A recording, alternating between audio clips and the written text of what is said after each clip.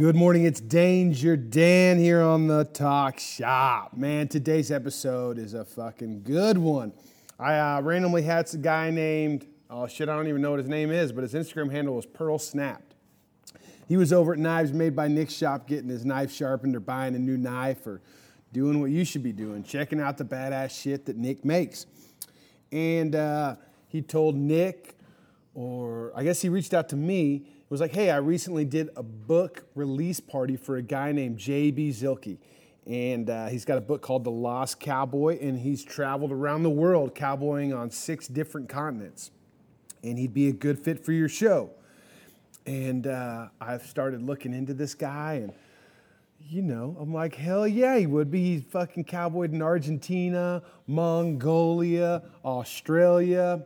Anyways, the podcast was super rad, and you know, the highlight is fucking him going to Australia and chasing bulls on dirt bikes. Like, how fucking rad is that? Wild bulls, like wild fucking bulls in the bush in Australia. Anyways, J.B. Zielke's got a book called The Lost Cowboy. You can buy it on Amazon. Look him up on the Instagram, The Lost Cowboy. And he's also got another endeavor called Dusty Vaquero, where he films and highlights or showcases musicians that, you know, pretty much spend their time in the dirt, farming, ranching, and are songwriters. And, dude, he's got a bunch of rad music videos out. So check out him on all those platforms and enjoy this podcast.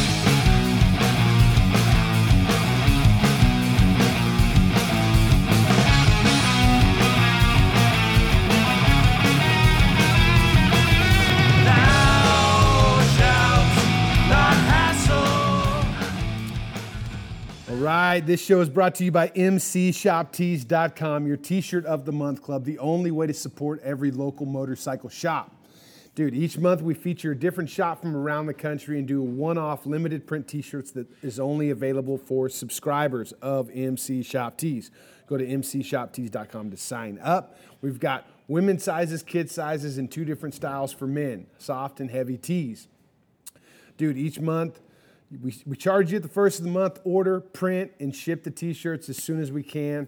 Each T-shirt comes with a postcard that tells you about the shop, what they specialize in, and how you can get a hold of them. It's a rad thing to support shops all around this country. Sometimes outside the country. As you know, I like to get around. So go to MCShopTees.com and sign up now. This month's featured shop will be shipping this week. It is Speed Deluxe. Now, this cat specializes in restoring old vintage dirt bikes and Harley Davidsons. He builds race bikes, dude, and he's a fucking cool cat. He puts on an event called the Vintage 1000, where people race their vintage motorcycles through a fucking off-road race. I mean, it's more of like a run, kind of camouflaged as a race, but it's more just having a good time with your buds, letting these guys take care of all the logistics. Jake Hines from Prism Supply did this a few years ago on his Sportster, which is how I got, you know, how this shop got on my radar. So the shop's owner name is Adam. He is not from here. At least his accent suggests so. But a super cool cat, and I hope you're signed up, because if you're not signed up and you're hearing about this now, you are going to miss the Speed Deluxe T-shirt with some badass art by a guy named Chasten Brand. But you do still have time to sign up before the end of April and get next month's featured shop T-shirt, which is one of the raddest shops I've been able to feature. One of the most distinguished and well-known names, Indian Larry, man. He was a fucking pioneer, and you know, we lost him early doing what he loved. But my friend Bobby Seeger has kept that torch alive, and, you know, building parts right here in America, in Brooklyn, New York. So go to MCShopTees.com to sign up now and get signed up before the end of the month to ensure that you get this next Indian Larry T-shirt with art done by Darren McKeague. So that's a beautiful thing. Go sign up now. This show, if you want to support this show and you don't want any T-shirts, go to DangerDansTalkShop.com. There's a Patreon support link where you can donate $5 a month to keep this show on the road. Each month I give away a $100 gift card to LowbrowCustoms.com. That's right. Lowbrow supports me, and they will support you too, man. Those guys have got everything, man. And their customer service is fucking the best I've ever dealt with, especially when it comes to ordering motorcycle parts. Right now, I've got a tire on the way. I've been running Bates Bajas that I get specifically from them. And, dude, I mean, they keep me and my chopper on the road. And I hope that you will support them as well. lowbrowcustoms.com. On top of that, I am giving away a trip to Nepal thanks to Motorcycle Sherpa. Actually, wait a second. I'm giving away an expedition. If you want to go with me, it's not going to be to Nepal. But somebody at the end of the year, for every $5 you donate, your name will get put in a hat, and at the end of the year, I will draw a winner who will win an expedition thanks to Motorcycle Sherpa. If you don't want to wait on winning, and you just want to go with me to Nepal this year, go to motorcyclesherpa.com. I will be, quote unquote, this will be my first guiding experience on the November 1st through the 13th trip ride to the heavens in Nepal. Go to motorcyclesherpa.com for more information. We got a bunch of rad events coming up. The next one is EDR. We'll be riding down to Mexico next month for Cinco de Mayo, thanks to Built Well. Every bike's an adventure bike if you use it for adventures. Take their advice and hit the fucking road. Later that month, we'll be in Tennessee at Loretta Lynn's Ranch in Hurricane Mills for the Tennessee Motorcycle Music Revival, home of the Bling Cycles Invitational. Some of the baddest builders in the country, some of the best fucking music, period. Lulu and the Black Sheep will be playing, Paul Cawthon, Nikki Lane, Rob Lines, and the Ives brothers will be there at the Wall of Death. There'll be a circle track ADV experience. You'll get to ride a Pan America if you so please. Test ride it off-road in the fucking, some of the most badass trails in the country around Loretta's Place. So go check it out there. Tennessee, May, March, April, May, June, Born Free, California, July. Anyways, we got a lot of more shit coming up later this year. Sturgis, the Virginia City Roundup with Choppers Magazine, Party at the Pen, Memorial Day weekend, actually. I just got word this morning that Tim Gigastat from Gigacycle Garage is putting on an off-road Sportster ride. Go to Lowbrow Customs once again for more details on that. But let's go ahead and get into this podcast with JB Zielke. He showed up the other day. He's on like a book tour and filming music videos all around Texas. And dude, we set up the lawn chairs out in the back 40 looking at the pond and the cows. And dude, I learned a little bit about cowboying all around this beautiful country. All around this beautiful world. Anyways, here's JB Zielke. Jacob. Mic check. Thanks for coming out, dude. I lost my drink. It's up there on the tailgate. Heck yeah. So, you're from Wyoming, right? Right. We discussed that a little bit.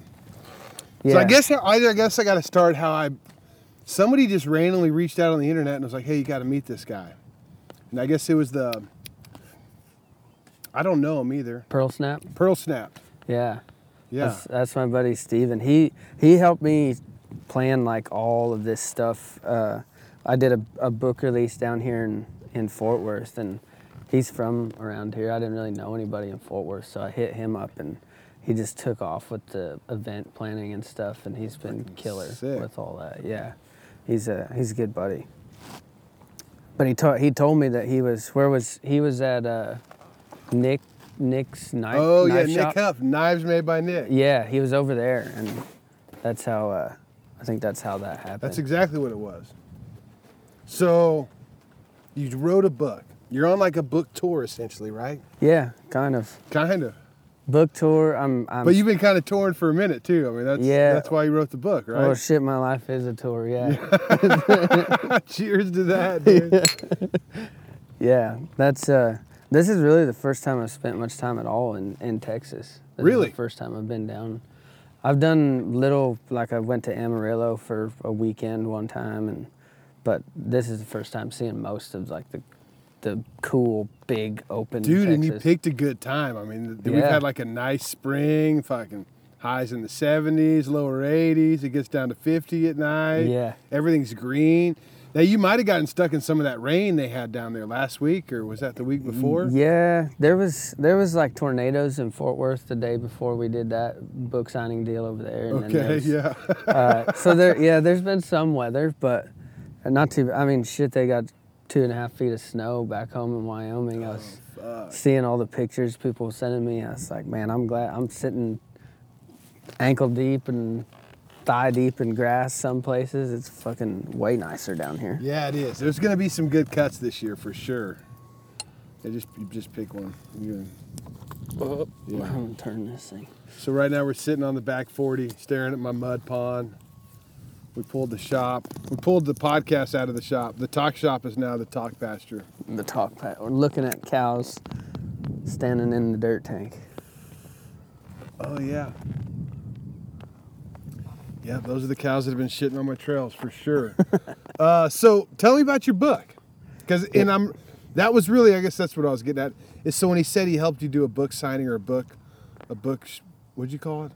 It's like a release. Release. Yeah, release. I've been toying around with the idea of writing a book recently about some crazy shit I've done, and I'm like, I don't even know where to begin. Yeah, where to begin. I was like, I got to talk to this guy about his book. So what spurred you to write this book?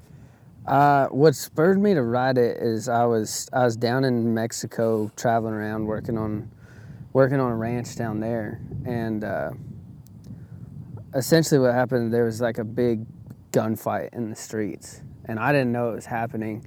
And so my boss called the people I was working with. We were on the edge of town, just some young dudes that worked on the farm with me, and they're like, we're just sitting up there drinking beer on the hill, not paying attention. Meanwhile, there's some serious shit going down in town. And so the boss calls, he's like, do you got the gringo with you? And they're like, yeah, why? He's like, get him home right now. And so we're flying through these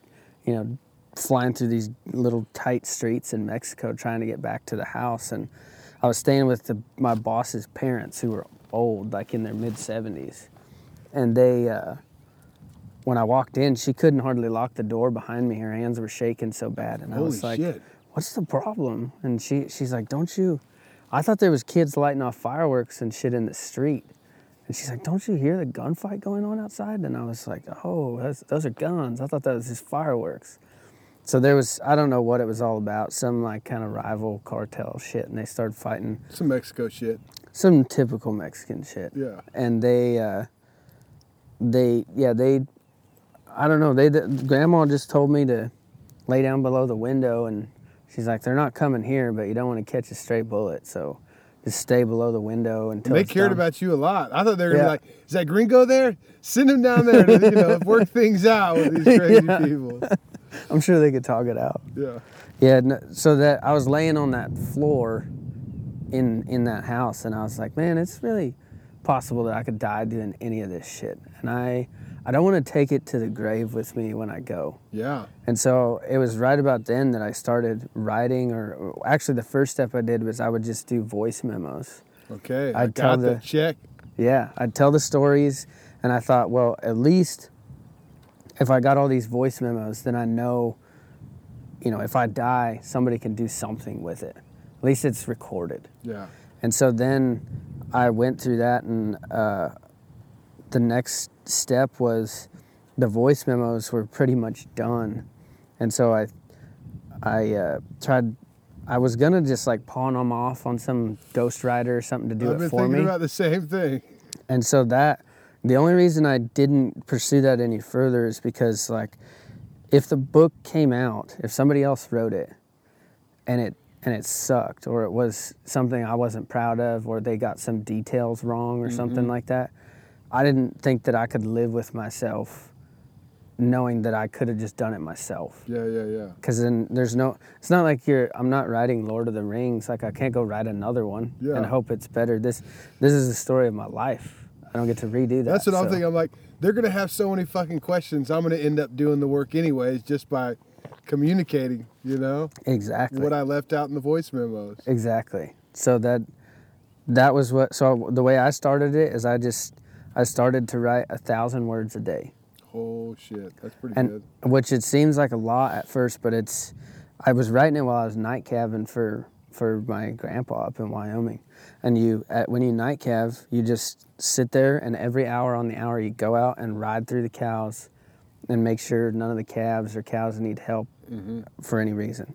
And so it was perfect, like 1 hour blocks that my night was set up into. And so I would just write for that 1 hour block, and I could write 1,000 words pretty easy. And especially when it was like, okay, I get to the ranch, go check cows.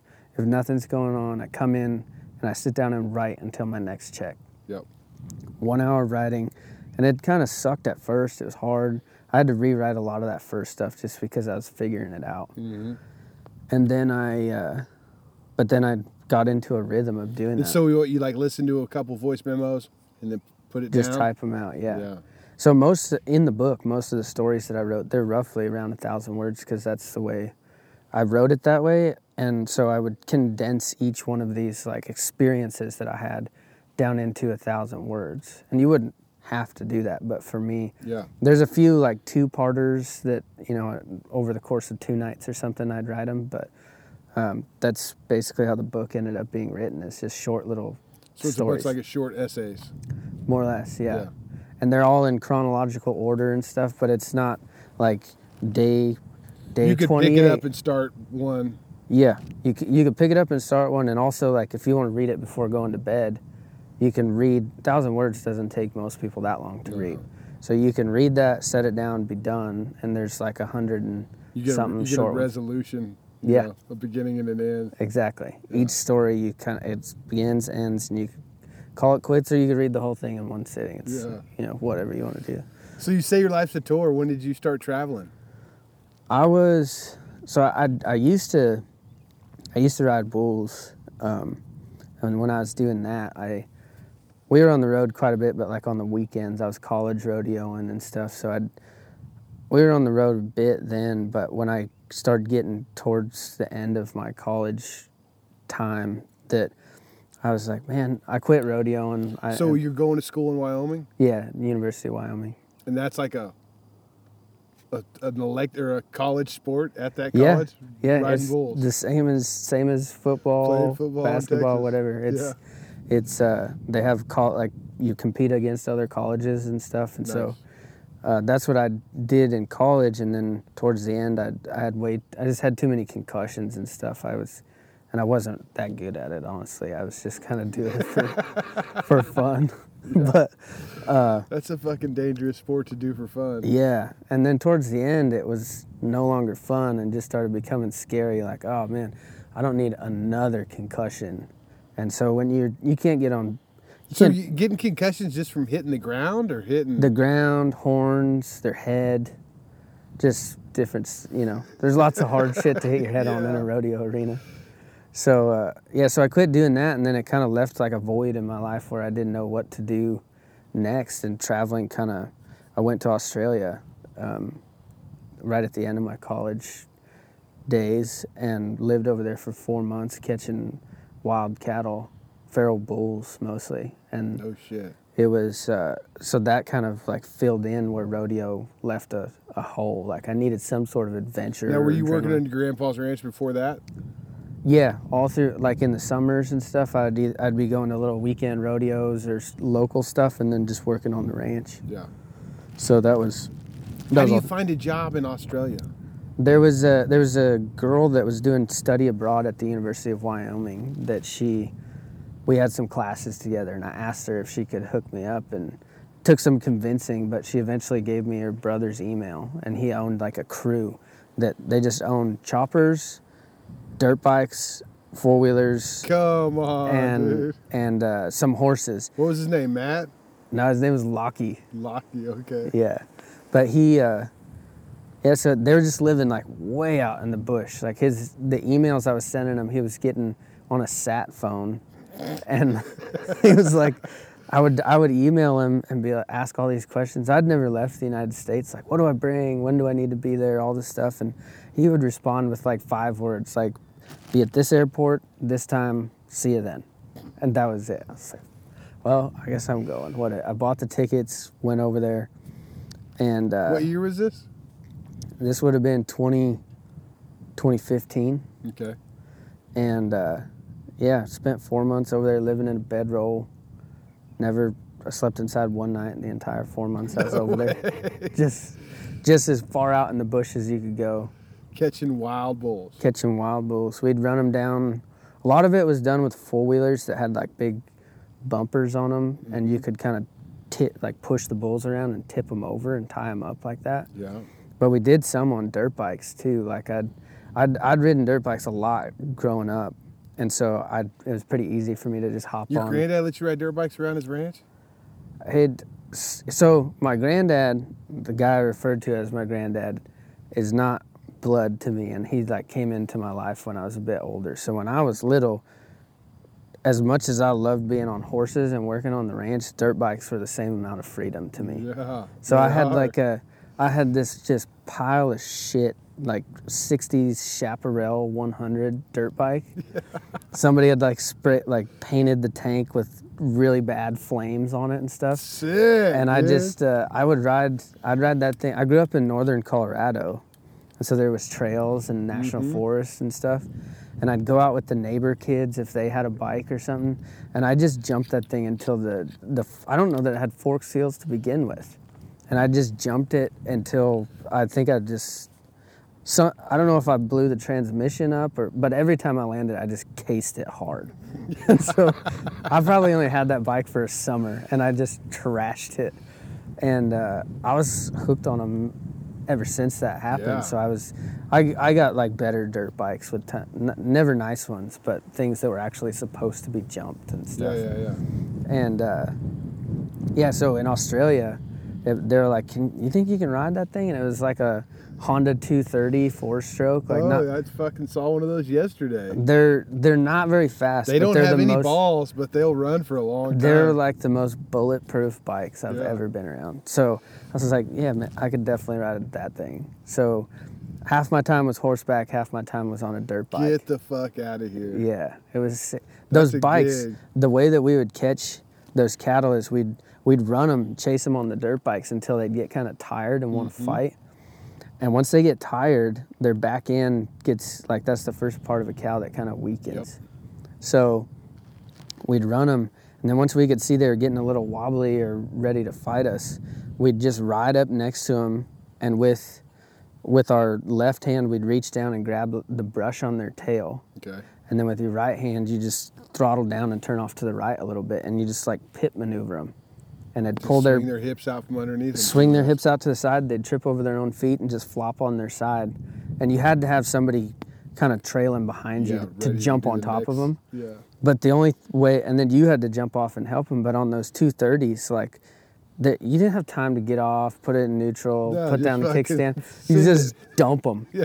And so we just had bulldogging on a horse, just bail off the just side. bail, let the bike go.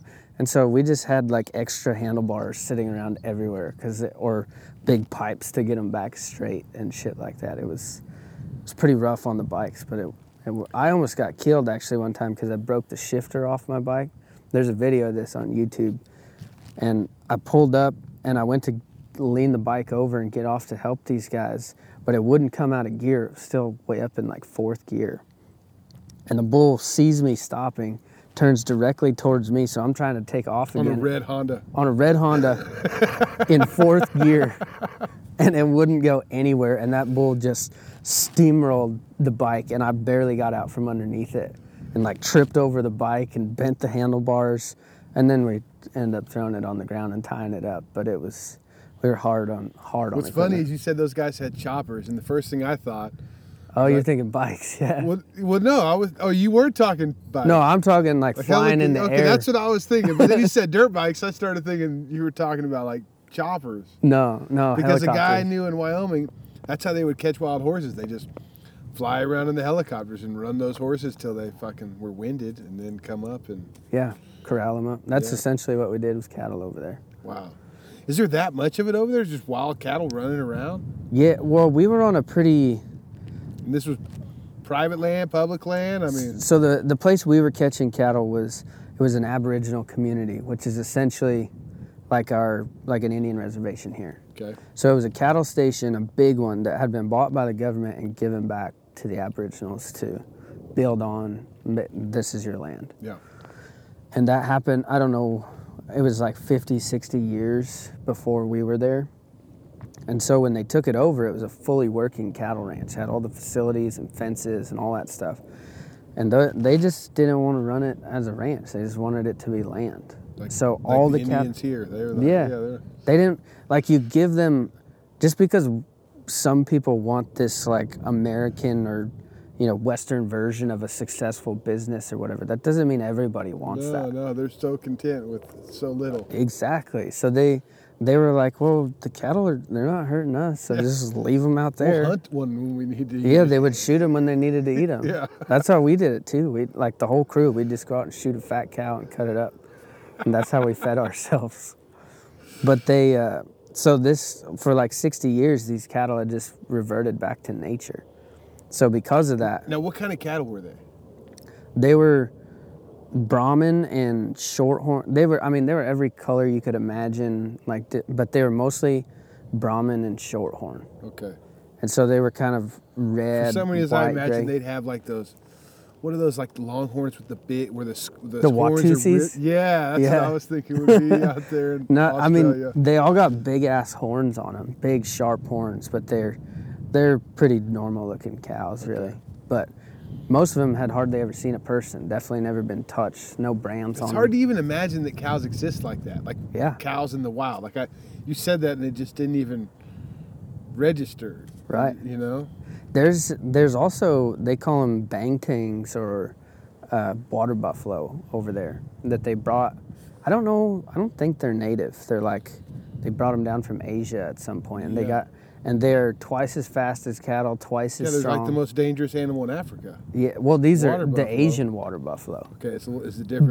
But same thing, like they're black. They almost look like they're half pig, like huge horns.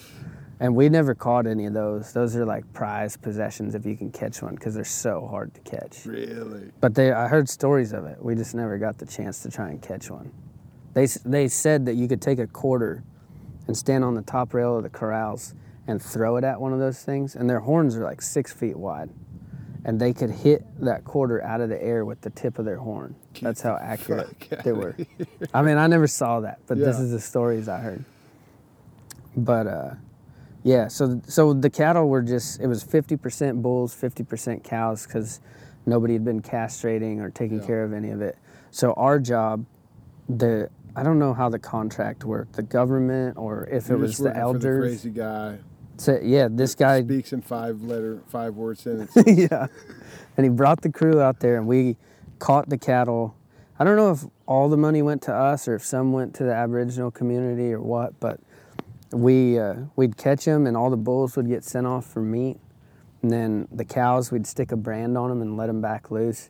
And if the calves were old enough to be weaned off, we'd pull them off and sell them to a feedlot or something. Okay. And then we'd turn out like purebred Brahman bulls in hopes of like genetically kind of getting those cows back to what they should be. The ones that got some genetics worth passing on. Right. So we did that on that, but we had 3 places we were in charge of. Could you break a cow? Like, is that, I mean. Break it how? I don't know. I mean, I was just trying to it's like a wild animal at that point. But I mean, I guess essentially these are, they're not going to let you walk up and touch them, but you still work them. I guess breaking's not the word I'm thinking. Yeah, you can gentle them down quite a bit. Gentle them. Maybe that's it. The corrals we had to use to keep those things in were they like temporary ones, or were you using the ones that they let we were using the ones they let go to shit. Okay. And we didn't have a lot of materials to rebuild them. So there's when there's a pissed off bull on the other side of that fence, if you think that fence is going to stop him, you're wrong. Yeah.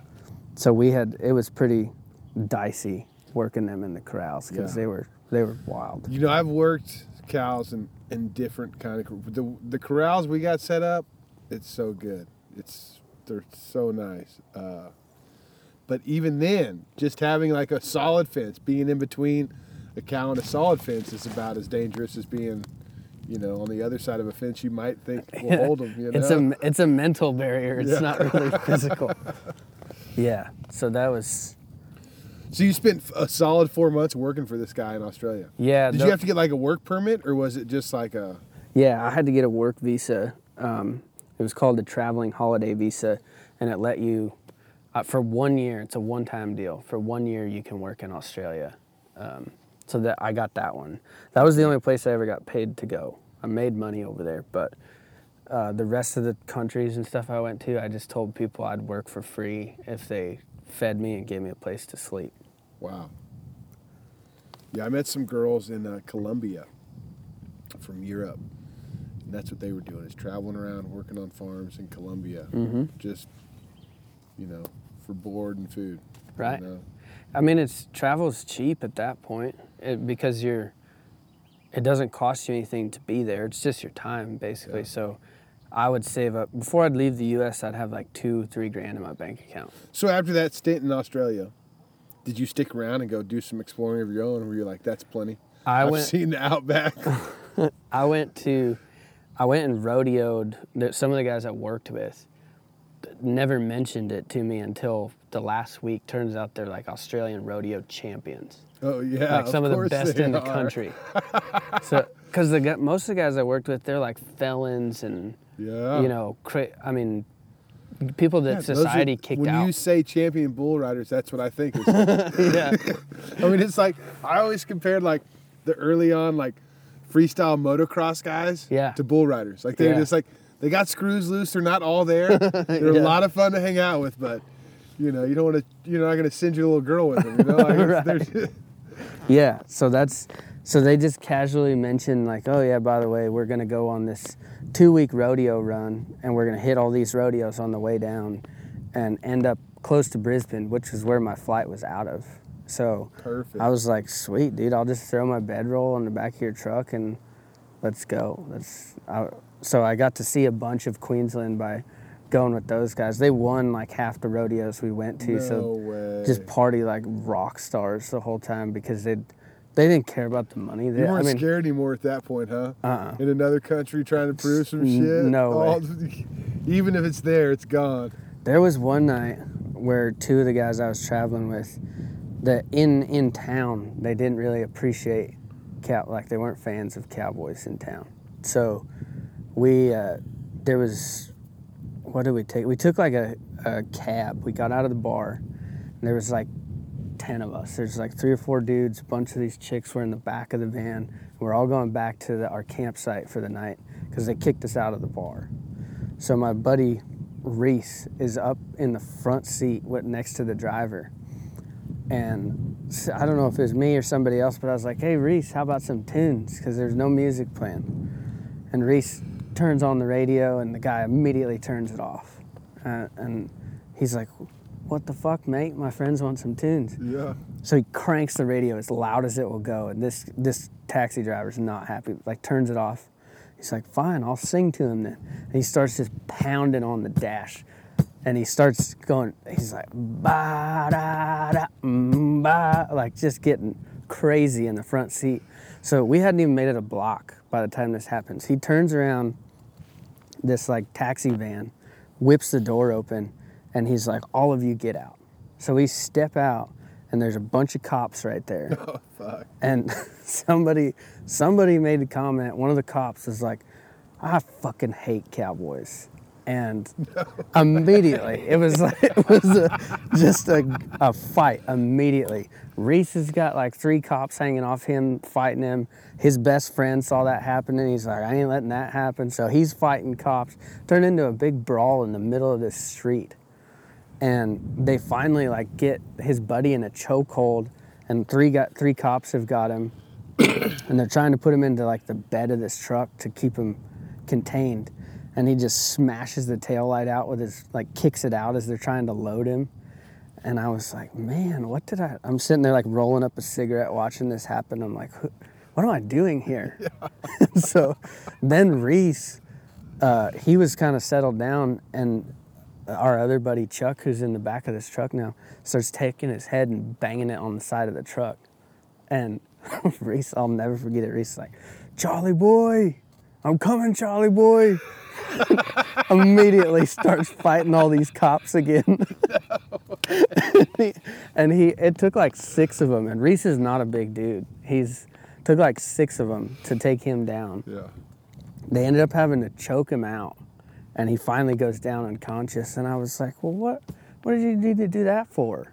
And he kind of comes back Who are you saying that to? The to the cops or cop. him? I was like, did you really need to choke him out? Of course they needed Of course they did. But I had to say something. So Reese kind of comes back too, and he looks up at me very confused. Yeah. And for some reason down there, all those guys called me Texas. And I was like, you understand I'm not from Texas? Like, we don't care. That's all we know about the U.S. so he looks up at me. He's like, Texas, what are we doing? I said, Reese, you're fighting the cops. And it was back on. I mean, it took probably Right 15 minutes to get him into the back of that. And those were the two guys I was traveling with. So the cops drive off with them in the back. I don't know where I am. I don't even know the name of the town I was in. So I was like, well, shit, where's the cop station? Because I got to go find those guys. Yeah. And so it was like 10 blocks down. I ended up like sleeping like a dog on the front steps of the police station waiting for them to get out because I had no idea where the campsite was. Yeah, that was... Oh, So man. the rodeo, there was a lot of stuff that happened like that just in the 2-week rodeo run that we did. Yeah.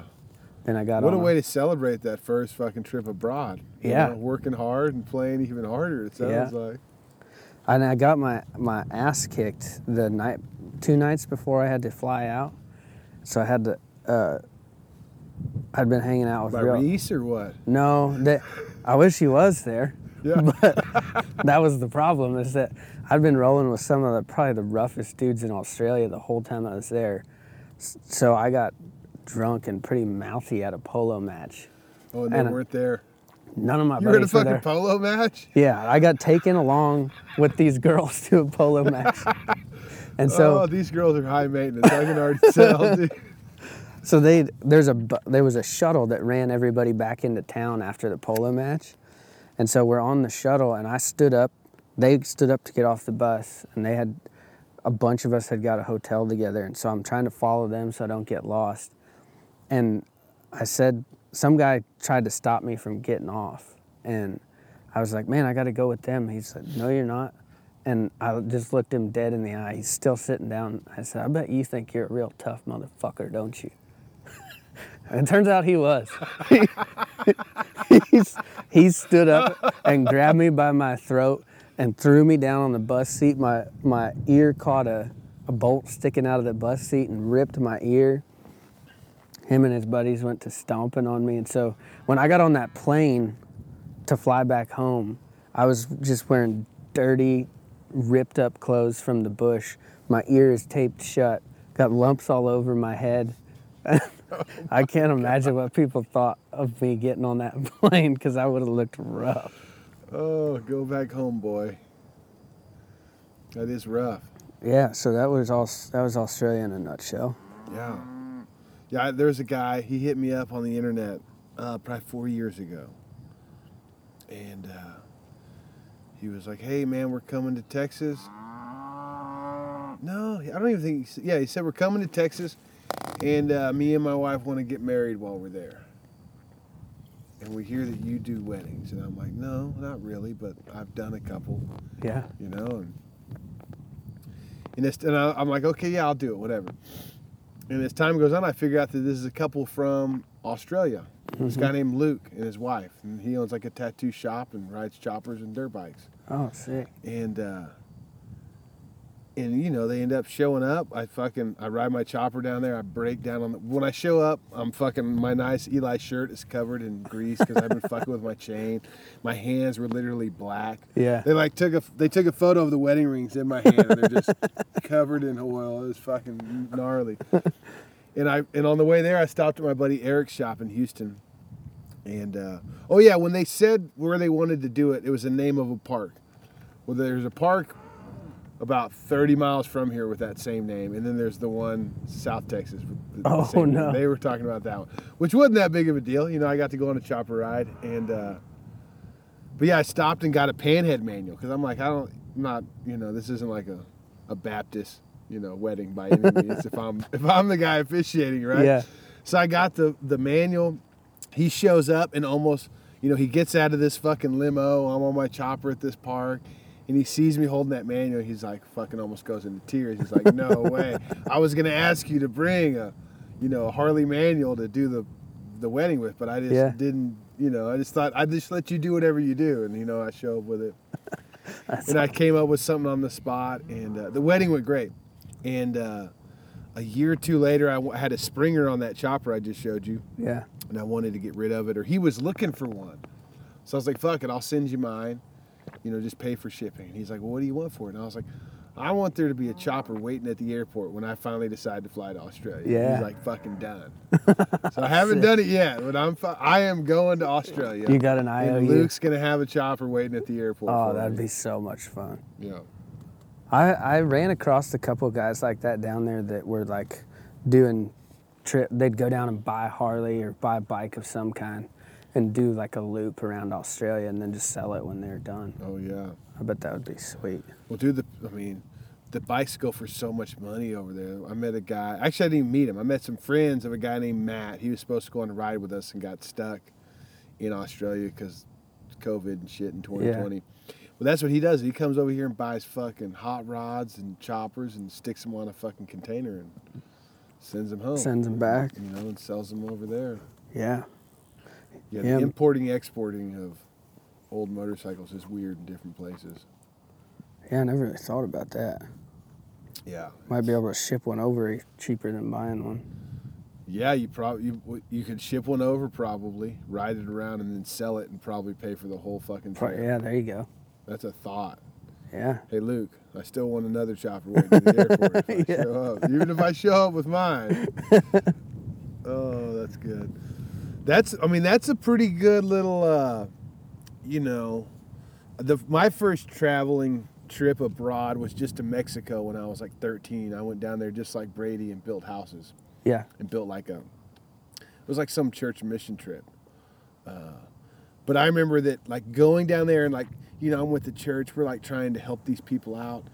But I felt like they helped me out more than anything. Like they're like, they're so happy. They're living in dirt fucking huts. And they're like, they let us help them. You know, like, because it was giving the people I was with joy. Yep. And I saw that they were so content with what little they had. It just gave me a whole new appreciation for everything back home. Right. Like, and that's kind of what made me go, shit. I want to see more. Right.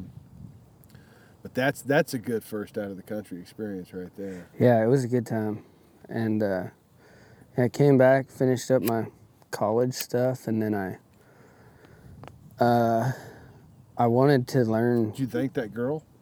Yeah. Yeah. I still talk to her all the time. Nice. Yeah, I believe she lives back down in Australia now, but she's come back a few times and we've run into each other, and we ran into each other at a truck stop in Winnemucca, Nevada a couple years ago. Dude. Like, come on. I think she saw it on my Instagram that I was headed like out towards California, and she's like, we just left California.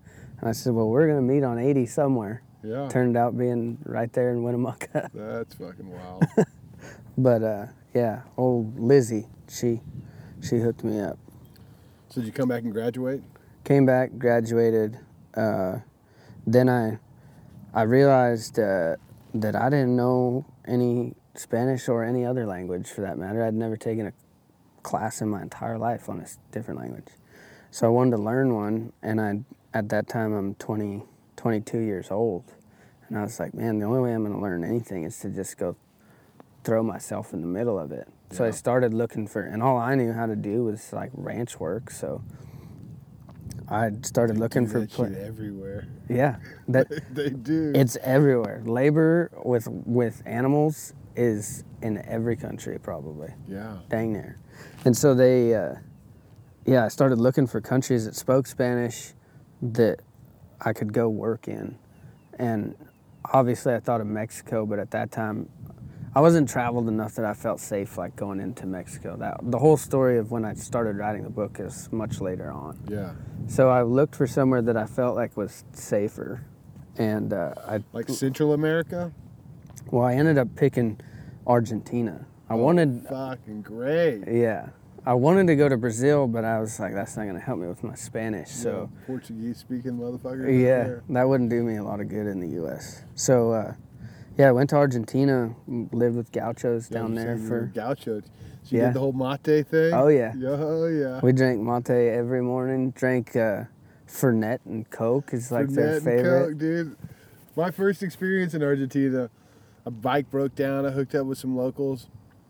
Fucking the tea, the Fernet and cola. They even had mushrooms, cooked fucking meat over an open fire. Oh, yeah. It was, and then I did that the whole time I was there. Yeah. And you were doing it with, like, everything that we were doing was kind of like, when I learned more about it, it was just based off the gaucho lifestyle. That kind of like transitioned into the culture of the Argentinian people. Right. And the weird thing down there in Argentina was, so when I flew into the city first. You go to Buenos Aires? Yeah, that's where I flew into, and I had a a friend that from the U.S. that she was working for some nonprofit or something down there. And so when she found out I was going down, she told me, she said, I'm right here in the city, so you ought to stop in for a night or two. And her and her boyfriend had a little apartment there. So I went and stayed with them, and we went and had dinner with some of their friends that night. And I told them, I was like, I'm going to go out and work. I'm going to go be a gaucho, go work with these guys. Because in the United States, it's, it's something to be kind of proud of. You're a cowboy. I'm going to go cowboy with these guys.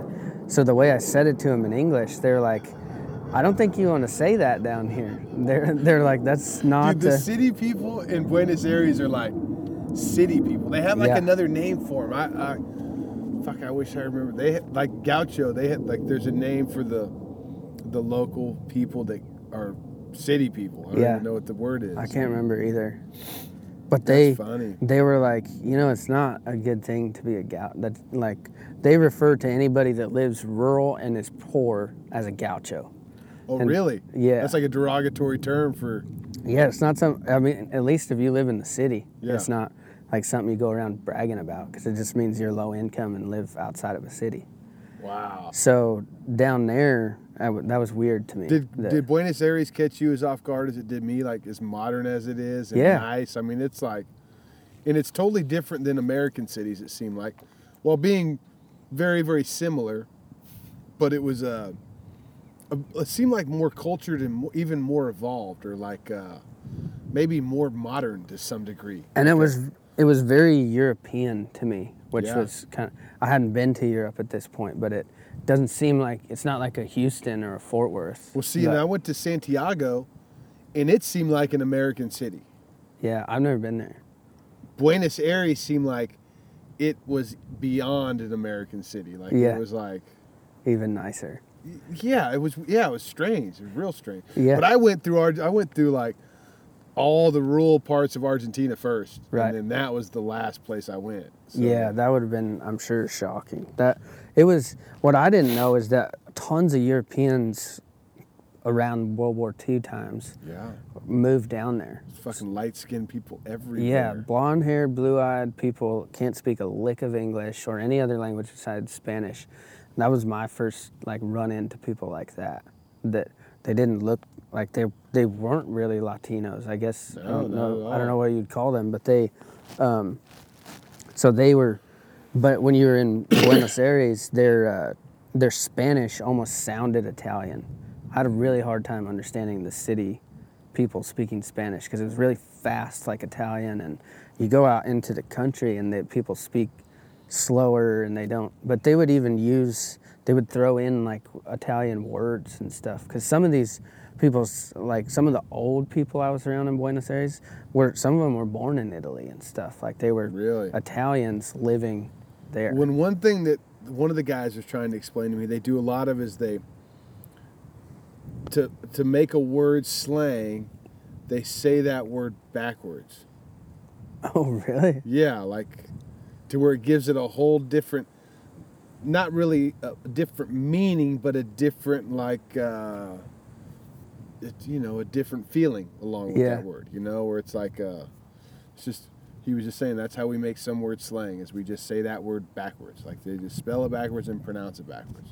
Okay, I didn't know that. That's wild.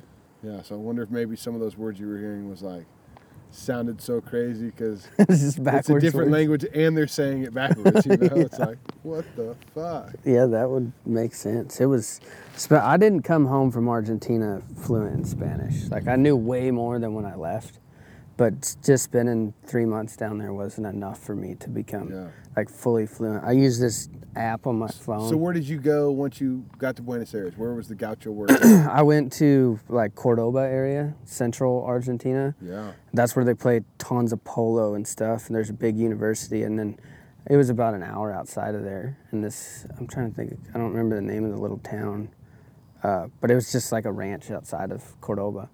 So I worked there for like a month. And then I went north up to Corrientes. And Corrientes is like right on the Brazilian, I think it shares the border with both Paraguay or Uruguay, one of those two, and Brazil.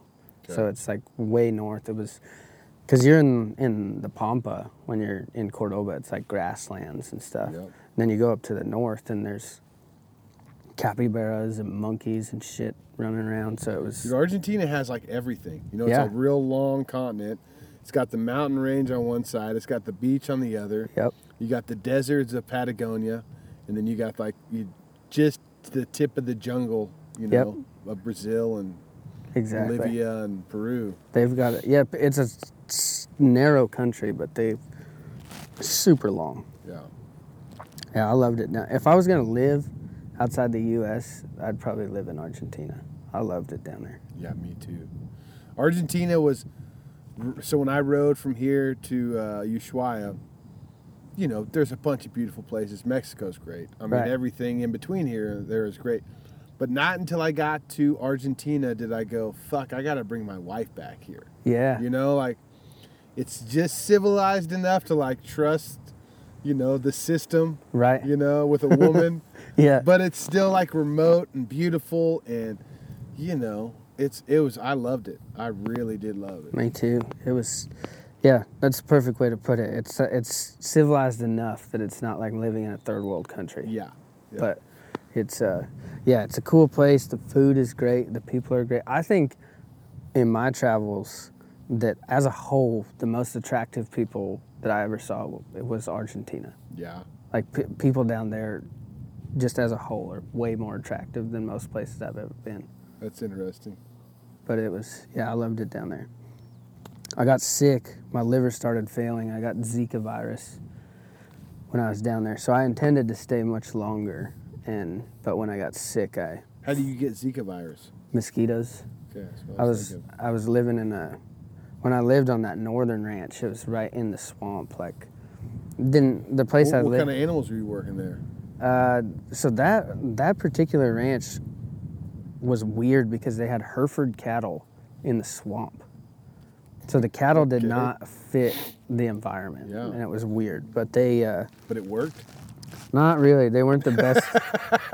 They had a lot of them, like thousands of them, but they were probably some of the poorest looking Herefords I'd ever seen. I was surprised they didn't have Brahman or, you know, hotter weather cattle there. Yeah. But,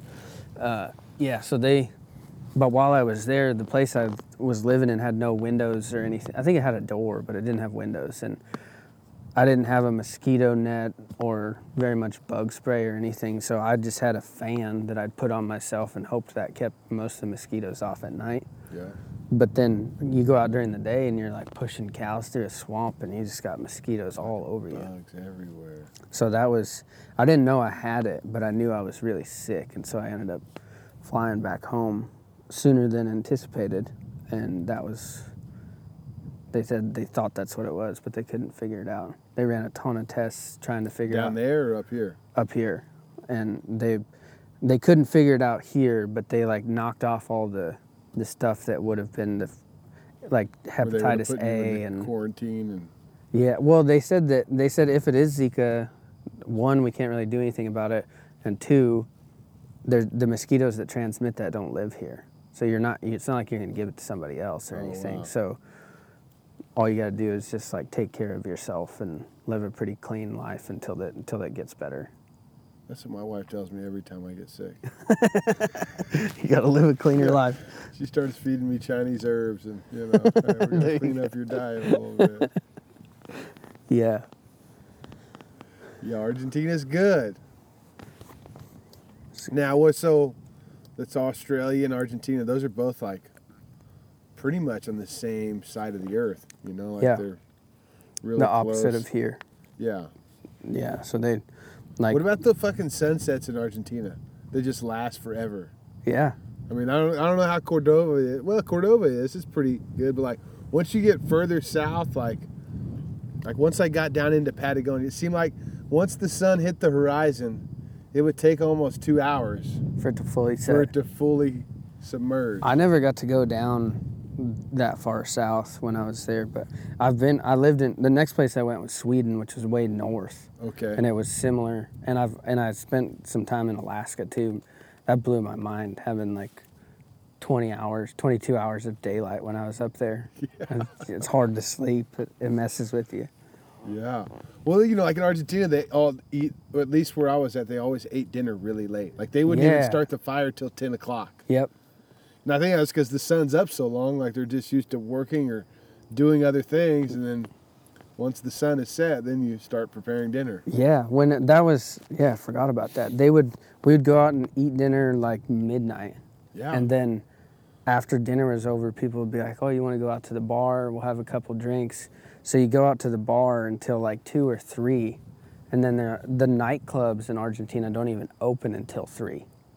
So, they're on a whole different schedule down there. Like the late nights. Well, now, how is like the Cowboy schedule down there? I mean, They were kind of the opposite because it gets so hot, at least in the northern part, it gets so hot that they siesta in the middle of the day. So they'd be up at 4 in the morning going to catch horses and getting ready for the day, and they'd work until 10, 11 when it started getting really hot, and then we'd be done and siesta for 2 or 3 hours until it cooled off a little bit and finish whatever we were doing at the end of the day. yeah. So they did not, the city people and the rural people do not live the same schedule.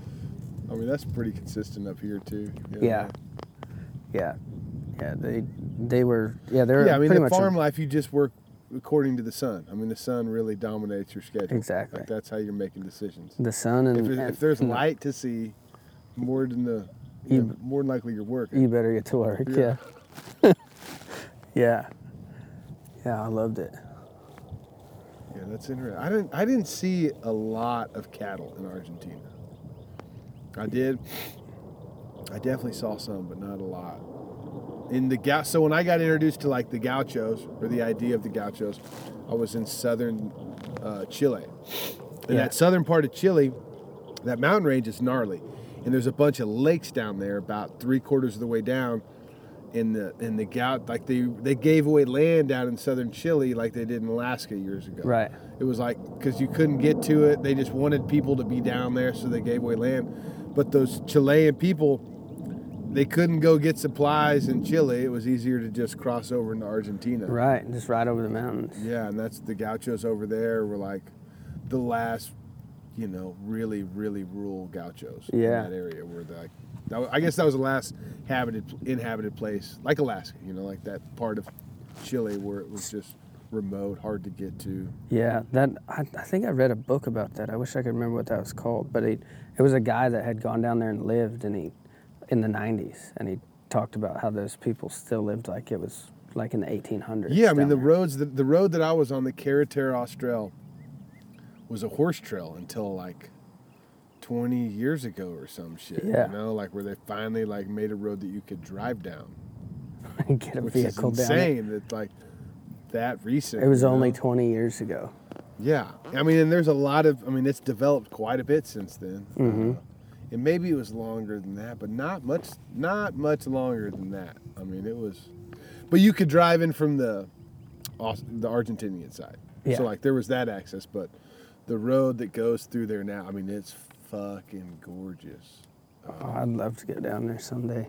Yeah, that country it's nice. I just never could find any ranches or anything that would let me work. But, when people are that rural or remote, it's not like they got email or I was Instagram. Just saying, it's not that they wouldn't let you. You just have to like go knock on their door. I'd have to just show up and say, like, will you feed me and I'll sleep on the ground and let's do some cool shit together. Yeah, I'm sure it's down there. Yeah. So, Sweden. What do they do in Sweden? In Sweden, a lot of the farms there are really small. Like 10, 20 cows, kind of in your like back pasture thing. nobody owns a bunch of land to run like big ranches. So Okay. the family I worked for was an exception because they leased an entire military base. And so the military had this big, I couldn't even tell you how many acres it was, tens of thousands. So, and they used that land to practice. It was like where they ran tanks across it and did military drills. Yeah. And so they didn't want that grass like hip high when they're trying to do stuff out there. Instead of paying somebody to cut it. Yep. They just bring a bunch of cows in. Crazy. So the family I worked for, we were just running on government land, and we were to my knowledge, the only people in Sweden that used horses to move cows around, and they had Nobody else even had the need to. No, they didn't need them. If people had horses in Sweden outside of this family, they were like pets or like jumping horses, stuff like that. So they couldn't even go buy these horses. So were they like, feeding, you move them from one pasture, like grazing the pastures, they have it separated? And yeah, lots of fences and stuff, and we'd just move them from one to the next, move them around. There was a few times where we ran into military guys that were out, like we weren't ready for it, and we're driving cattle, and they just like start popping out of bushes and stuff in full camo.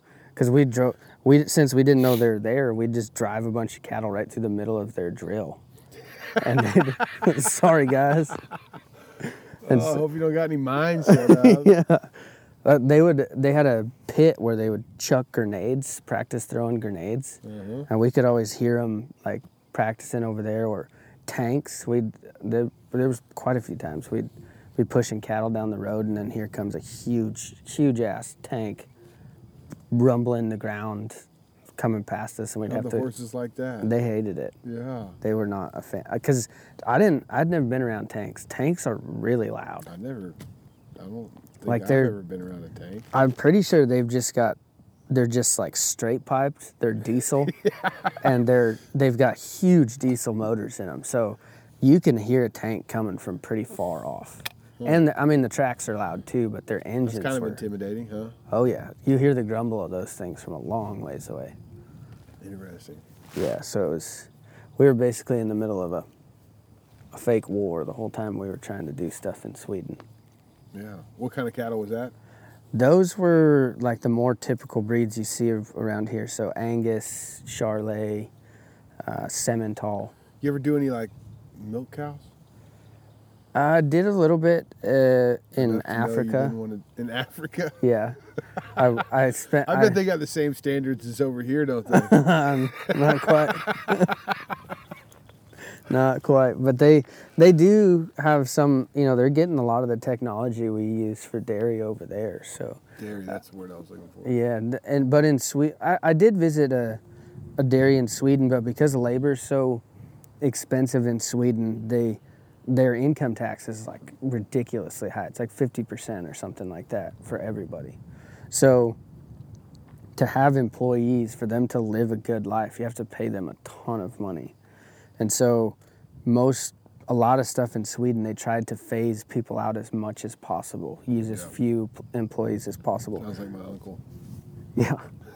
He did a stack wagon. Fuck y'all. Yeah. But the dairy I went to was all automated. I think one guy ran it. A robot milked the cows. Like the feeding was done on like conveyor belts and stuff like that. So you didn't have to put out any feed for them. It was all robot and technology. Just because that was the only way to feasibly do it. Yeah, it was cheaper than to keep the milk at a price where people could drink milk. Yeah. Instead of having 2 or 3 guys to run that little dairy, it was probably cheaper to just put in all that technology and just the owner would push buttons. I mean, it's crazy to see, like, how valuable food is, but yet how little money there is to be made in food, and like a lot of it is subsidized by the fucking government, you know, like it's such an insane industry. Yeah. It really is. It's a pretty upside down system where people... Yeah, I mean, society can't exist without regular and like food. the farms in America that are like making lots of money are kind of like that, It's like very not involved, Right. They're fucking I hate to say it, but like in cages practically, just fattening them up. Yeah, And some industries are like that, or even like farming is, they've got robot tractors now, and you've got these cornfields where there's not a single plant growing in them besides just corn. Like there's no mixture of different crops or anything. It's a tractor's on satellite driving those straight lines. Yeah, perfectly straight lines. Just a dude sitting in there reading a book. Exactly. Yeah, that's the way it's going, and it's unfortunate. I read Yvon Chouinard's book, Let My People Go Surfing. He's the guy who founded Patagonia, the clothing company. And I thought it was really interesting, the last page of that book. He was saying, because he's obviously a super environmentally conscious person. Yeah, I went to a park that he donated, bought a bunch of land in Patagonia, and now it's a national park. Right, yeah. So he's really, he's a guy that seems like he sees all sides of it. Mm-hmm. And he said in the last page, in the last chapter, he said the only way he foresees the earth, us continuing to do what we do here in any sustainable way, is that we need to be done with monocropping and be like he said there should be animals grazing on everything we could possibly put them on, because animals are like the most sustainable way. They deposit nitrogen back into the soil a lot of times if it's done right. And he was like, we should be grazing, all these cornfields you see out there should be, you can plant corn, but you should have like livestock grazing in between it and stuff, instead of just planting the exact same crop over and over and over again there and killing everything else around it. It should be a mixture of stuff, and the cattle should be grazing it, and we should be using cattle, sheep, goats, whatever, livestock you want to use, which was interesting to me, because he's probably somebody he certainly is way more intelligent when it comes to that sort of stuff. Yeah. And I was like, that sounds cool to me. Yeah, I like this guy's approach. Yeah, I can get behind that. Mm-hmm. Yeah, so, so these farms, are they, a lot of like big ranches around here, the ranch is not what's making the money to sustain the ranch. Yeah. How is that in the other countries? Yeah, there's less of that. Yeah, because it's like a lot of ranches around here, either you made your money elsewhere and just bought a ranch, or it's coming out of the ground. Yeah, on the ranch. It's coming out of the ground. It's coming out of the ground, or solar panels, or wind turbines. Wind turbines is helping now. But rarely do the cattle pay the bills. Yeah. And the places that do pay the bills with the cattle are usually not doing so great. They're not bringing in out-of-towners to... Yeah. Or they are. They're bringing in aliens to... Yeah, because that's the only people they can afford to pay. Yeah, it's a pretty rough system. But I didn't see that a lot in other countries. No, it's sustaining the farm that they're working on. Yeah, the livestock can actually pay the bills in a lot of those places. Yeah. And so it's... And a lot of people live... I think part of that is in a lot of these other countries... We're in the United States, we're so far removed from agriculture. Like a lot of people are 4, 5, 6 generations from the last time their family produced their own food. So if you live in a city or whatever, like everybody used to have gardens, everybody used to have a pig in the backyard that they'd butcher every year. They knew where their food came from. They knew how it was made. They knew the hand in it. Yeah, they knew how much work it took to put it. And in a lot of those countries, that's still true. Those people, even if they do live in the city, they're probably like first generation. Their grandpa still is out there working his garden and stuff to feed himself. So we as Americans, and Europe's kind of the same way, have gotten so far away from where all this stuff comes from that it's not even necessary. Like if you're born in New York City and it was 7 generations ago that your family was farmers, it's not really their fault that they don't know how farming goes. It's just how society has, as a whole, has pushed these people. And it's not a fault. It's just like a condition. Yeah, you just don't know any better. So you don't, and some people don't want to, a lot of people don't care to go find out where all this stuff comes from, how it's done, how much work it takes. Because, man, feeding yourself, if you got to grow a garden and raise animals and do all that to feed you, that's a full-time job pretty much, pretty close for one person. So it's, people think well, everything. it's just more efficient to do it for a group of people too, you know, Right. while you're at it, you know. Yeah, and we've gotten to the point now where it's just farms and ranches are so specialized that they, like we were saying, robots and satellite imagery and all this stuff like that, they've become so specialized that most people don't have to farm. They don't have to do anything to feed themselves. No. Go to the grocery store. Yeah, and I think that, like, you know, it's not seen as, like, worthy of time of somebody who is, you know, if you're going to do something with your life, you know, like, just as you're taught as a kid, you know, like, you're going to go do something, like, there's no pride given or, you know, it's given in some areas, but, like, you know, even like with like welding or just like trades, you know, like people, like that's only if you have to, you know, instead of like, you know, inspiring people to just go out there and like be a part of society, you know, and it's not worried about keeping up with the Joneses, but, you know, contributing to this beautiful thing we're all a part of. Yeah. There's not a lot of, you know. Yeah, people don't, there's no like pride, or nobody sees success in just getting by. Yeah. Which producing. Not nobody, but yeah. But the majority of people don't see, because, well, that was what America was built on, like build bigger, better, faster, stronger. And, you know, people chase that dream of getting a bunch of money or, you know one thing, I don't know what excuse, I guess building America, something that was like revealed to me recently in a book. Which one was it? I've been on a kick of like 1800s. You know, I read Blood Meridian. Oh, it's a great book. So good. Like on that trip, when I would be camping, I'd just be listening to that shit. Like, I mean, I would listen to it a bunch. It's such a good one. But I just did 9 years in India, and I just started a new one called the Rising Moon, something. Anyways, but what was brought to my attention is like the frontiersmen, or like the mountain men of America. You know, like that was kind of like the influence of the Indians of Northern America with the Europeans, you know, the trappers. And like that's one thing that we still have in our culture today in America, like the hunting and the fishing. Like that, I haven't seen that in other countries I go to. Like that's not something they do for fun or joy.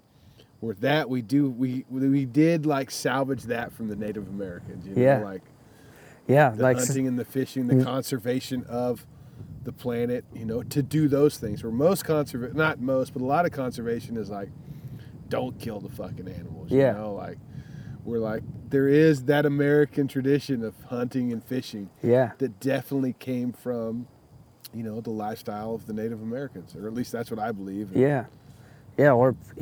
Exactly. Like that, it's something now that we do for fun that used to be absolutely necessary. And I think that like taps into something way deeper in our animal brain. I'm a big hunter. I spend the whole month of October every year up in the mountains in a tent, just chasing around mule deer, trying to.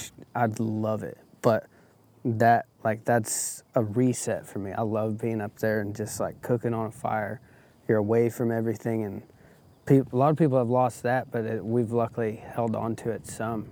That, you know, people still put their own. Well, down in South America, they haven't, right? Right. Like one thing I noticed, there's not a lot of animals down there. Like the diversity of animals. There might be a lot of animals, but it's like those fucking emu-looking things, the guanacos, armadillos. Yep. You know, when you look at where that place is on the globe, like compared to Alaska, where there's like caribou, mule deer, fucking bears, moose. Like there's a lot of animals up there, but that has maybe not in Alaska as much, but like at least in Northern America, like that has a lot to do with conservation, like us actively, you know, making sure these animals have a place to live. We're down there.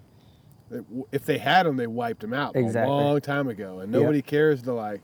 There's not like a hunting tradition. Like I was traveling around with my fly rod, and fishing all these rivers down there, and there's tons of rainbow and brown trout. And they introduced those like 10, 12 years ago to try and incentivize like tourism, but it never really caught on. Like, Yeah. the people of South America don't care to like go fishing for fun. Like, Yeah. when I would see somebody with a fishing pole, I would like chase them down, or they would chase me down because they're like, "Oh fuck, no, You're a fisherman too. Like, yeah, it was pretty cool. It was like seeing somebody on a chopper up here. You know, you Yeah. run them down like, dude. We gotta talk.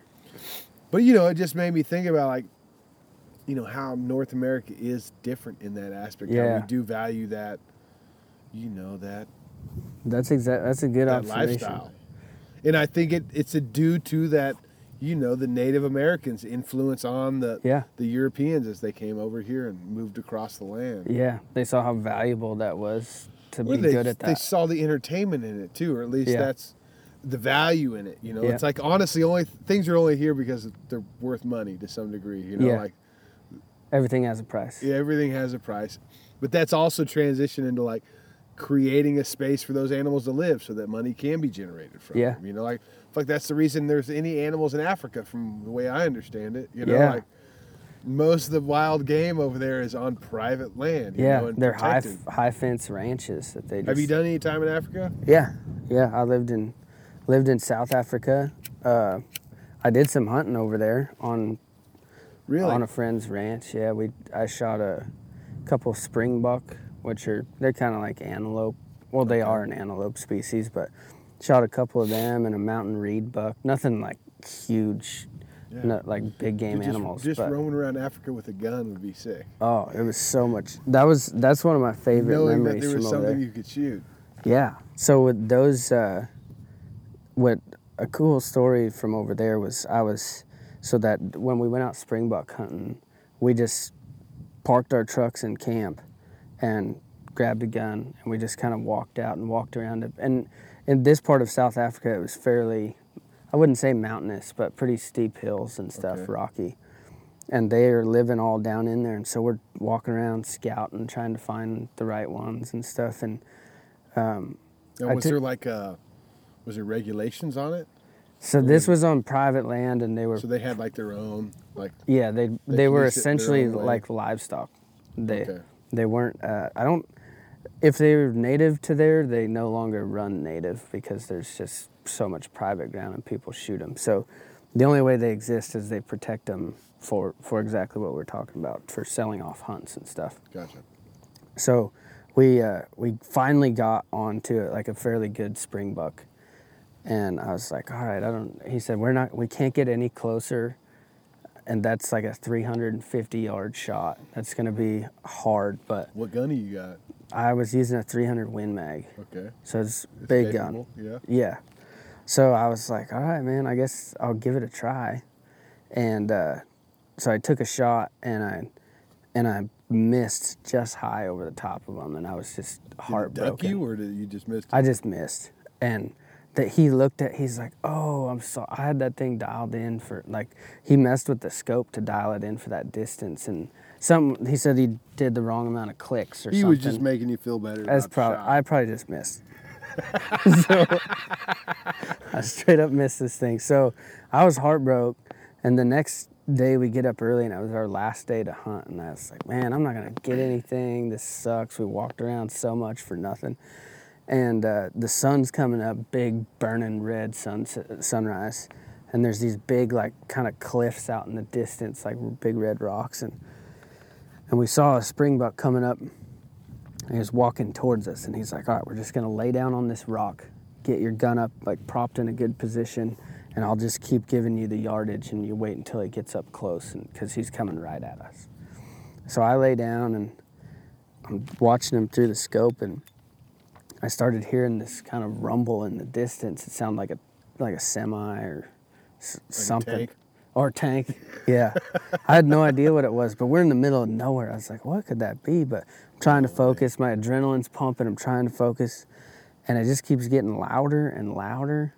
And I look over at my buddy and I was like, what is this? And I look back through the scope, and it's starting to get fairly close, like right in shooting range. And then it really goes off, and I realized it was a pride of lions. Like every morning, I was thinking elephants. No, a pride of fucking lions is rolling up on you. I guess every morning it's kind of like roosters do their thing in the morning, those lions, when they'd wake up, they'd like They go for stretch a morning jog? yeah, well, I didn't see them. I could just hear them roaring. No way. As a pride, like all together. Roaring, yeah. Roaring, not running. Okay. No, not running. So I couldn't see them. I was like, this is straight out of Lion King. Like, what? And you could, once they really started roaring, I realized they're like right on the other side of the hill from us. And I've only got 3 bullets in this gun. You're fixing to waste one on a springbuck. And I'm like, I looked over at him. I was like, Rashay, I'm not shooting that thing. Because we're just ringing the dinner bell. We're going to have blood all over us. And I'm going to have 2 shots. And there's a pride of lions on the other side of this hill. And he's like, don't worry about it. Just shoot it. I said, no, I don't want to shoot this thing anymore. I'm done hunting. I do not want to fight with lions. And he's like, no, I'm telling you, just shoot the fucking thing. And I was like, man, I don't want to. He's like, fine. If you're going to be a coward about it, there's a 15-foot fence on the other side of that hill, and that's a game preserve right there. So there are lions right there, but they can't get here. And he's like, I was just going to let you see how far you'd take it. But he said, we're totally safe. There's a fence right there. No way. And I was like, oh, all right, I guess. So I looked through the scope and dropped the springbuck. It was pretty cool. But I'll never forget just like shaking, laying on that rock in the morning, listening to him roaring like right on the other side of the hill. Fuck. Yeah, it was awesome. That's the kind of stuff that like taps into you in a different way. That imagine guys doing that 1,000 years ago with a spear, trying to kill those. That'd be wild, just to feed their family. Yeah. Yeah. So necessity. I loved Africa. It was a cool place to. Yeah. What kind of work did you do? Were you working on this ranch? This ranch that we were hunting on, that my friend was a veterinarian. And it was one of his friends from vet school owned that ranch. So he just invited us out to hunt. We weren't doing any work there, but I worked on a couple ranches down there. I spent like a few days on that dairy farm, hung out with them, learned a bunch about like the local tribes and people with them. And then I went to like a cattle/sheep ranch, and that was a huge, like 40,000 acre place.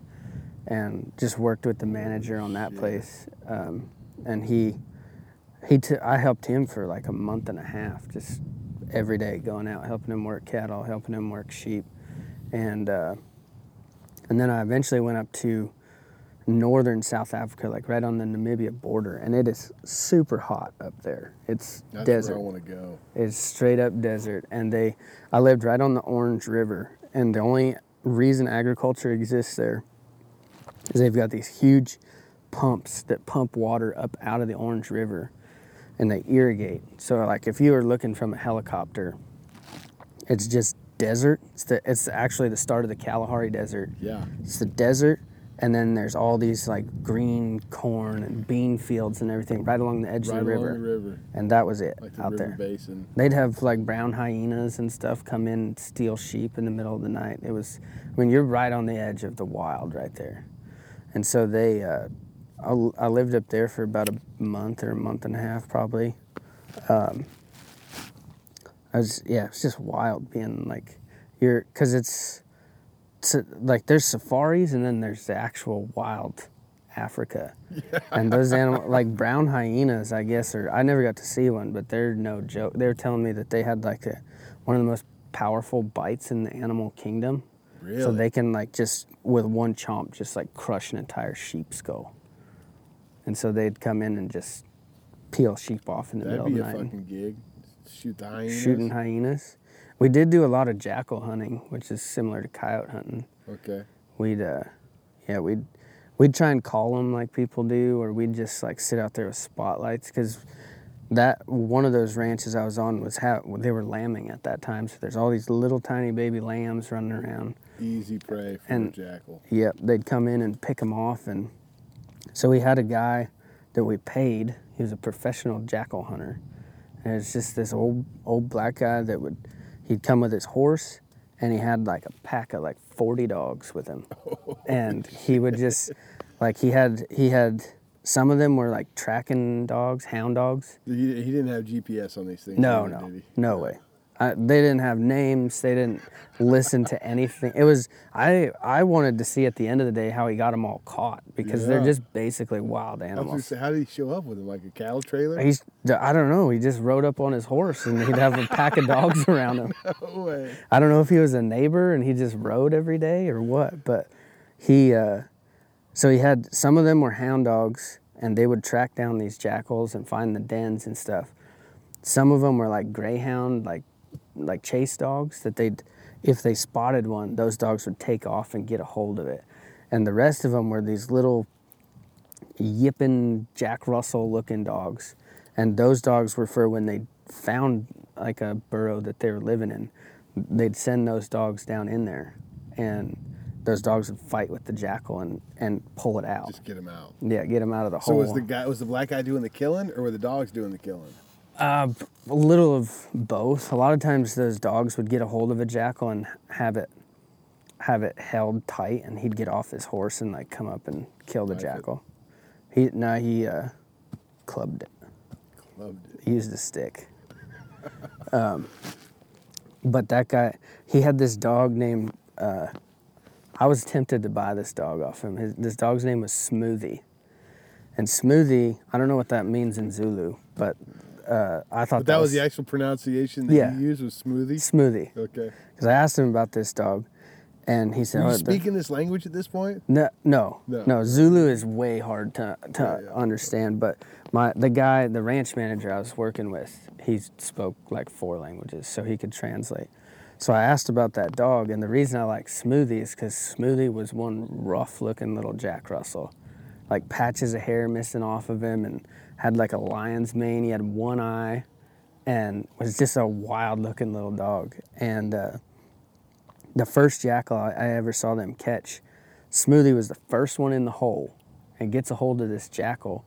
And all you can see is you hear all this snarling and fighting down in the hole. You can't see what's happening. And Smoothie's legs are just sticking straight up in the air like this. And so the guy gets off his horse and grabs Smoothie's back leg and just picks him up. There's a jackal attached to him. And then all the other dogs grabbed it. But Smoothie was just like the catch dog that would pull stuff out of the hole. Wow. And he'd reach down there, grab his leg, pull him out. And I was like, man, I wonder what I could get that dog for, because I obviously too feral to live in town, but that would be a hilarious dog to travel around with. Yeah, there's a place in Namibia called Death Acre. Yeah, Death Acre. I read about it in an article from, it was Meta at the time, now it's Vana. These guys, so this stretch of land, it's like a road, trail, it's not a road, it's like a stretch of land. Yeah. Like a certain time of the year when the swell's right, you know, the ocean's coming in against the sand dunes, or the giant sand dunes. Mm-hmm.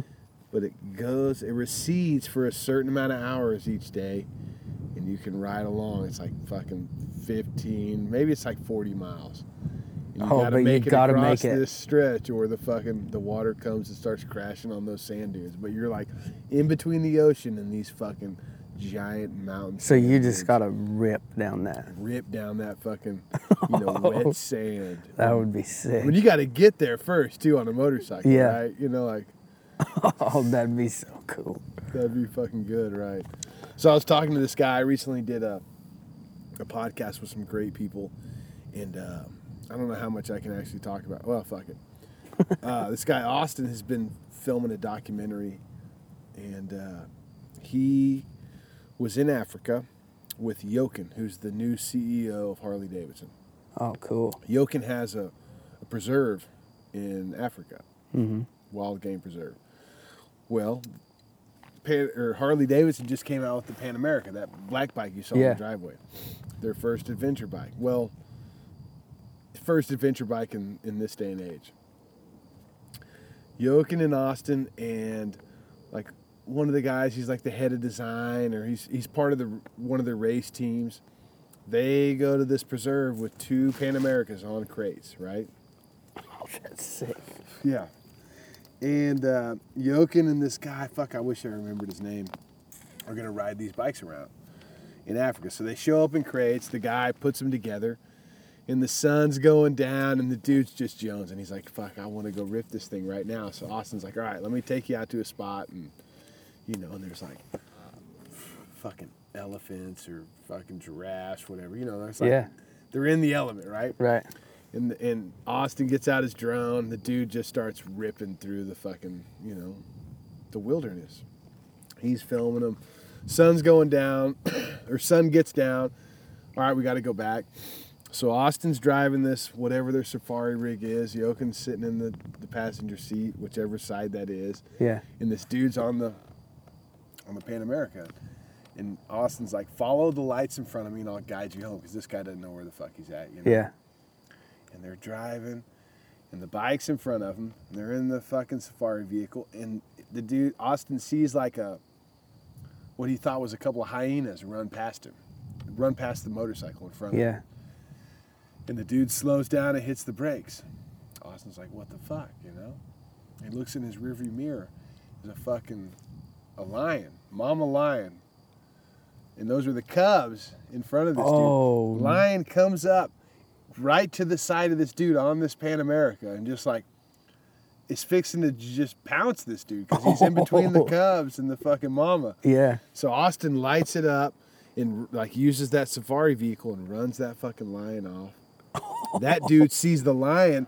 He's looking at the cubs in front of him, doesn't realize the lion's fixing to fucking pounce him, Oh, man. And fucking does a donut and rips off the other direction, just takes off into the night, getting away from that. And yeah. Austin has that lion ran off, and, I'm like, did you film it? And he was like, no, I was driving the vehicle, No. Oh, man. And that dude finally comes back, sees their lights, and, they get back, but just like, fuck, that sounds so wild. There's still a lot of wild shit in Africa that you can go see. Yeah. I was told this story by some locals, and I don't know if it's true or if it's like an old wives' tale, but they say if you're out camping, next time I go down there, the plan is we're going to go up to, like, I don't know if we'll go to Namibia or, like, maybe Zimbabwe, somewhere like that. And they just, like, tent camp out there. Because you've got, like... Did you do any camping while you were in Africa? No, because South Africa at that time was, like, so dangerous that all of the houses we stayed in had barbed wire around the fence and, like, security systems, and you paid a private police force to be on call because there's so many murders and stuff happening in rural places. So... I thought South Africa was, like, tame. No, well, they're just more modern. But they've got all kinds of like murder and like tribal fighting and stuff like that. So it's still dangerous, really dangerous. Like Johannesburg I think is one of the highest murder rates in the entire world. Really? So it's a pretty dangerous place. But in South Africa, parts of it, the people are more dangerous than the animals. But you get up away from like out switches. And it turns in more dangerous than the people. Exactly. So those police forces that you would pay, because the police do nothing down there, nothing at all. So unless you pay them specifically to do a job.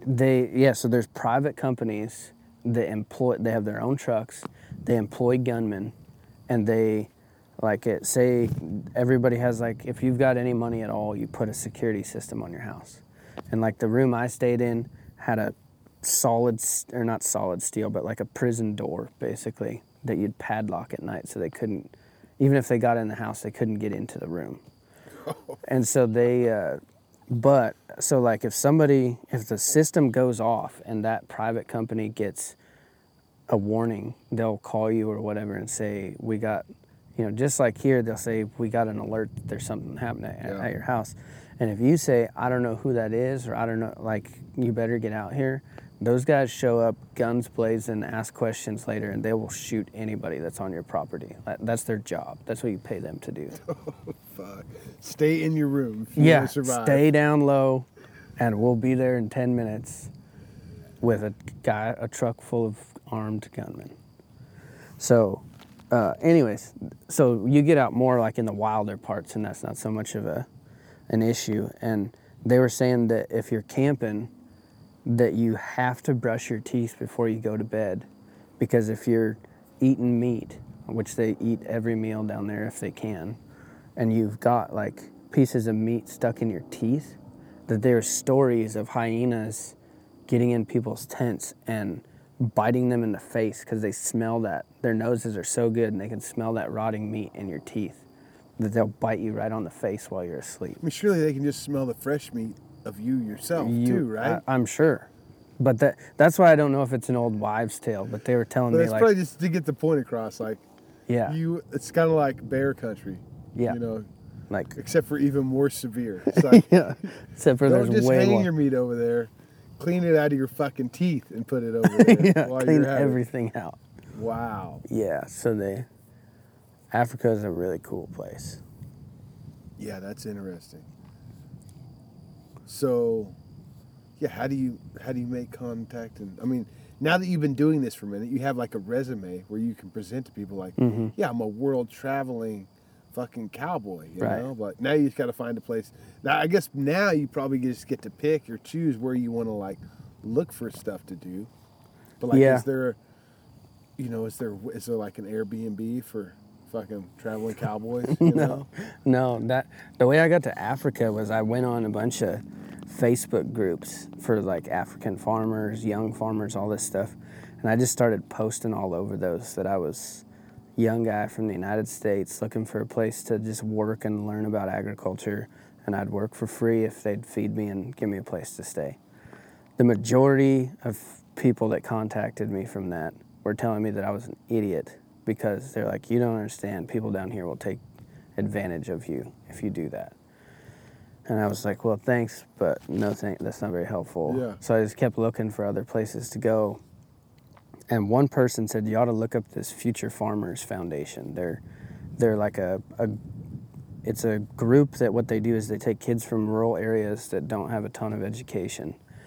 And if they have interest in agriculture, whatever type you want of agriculture, they have people in those industries that are willing to take those kids on as like interns. Take advantage of them. And so they use free labor. So they use those kids, and those kids learn like management not only use skills. them, but they teach those kids. Yeah, I mean, give them something to do. They give them something to do. Trying to break in those jail doors in your bedroom. Exactly.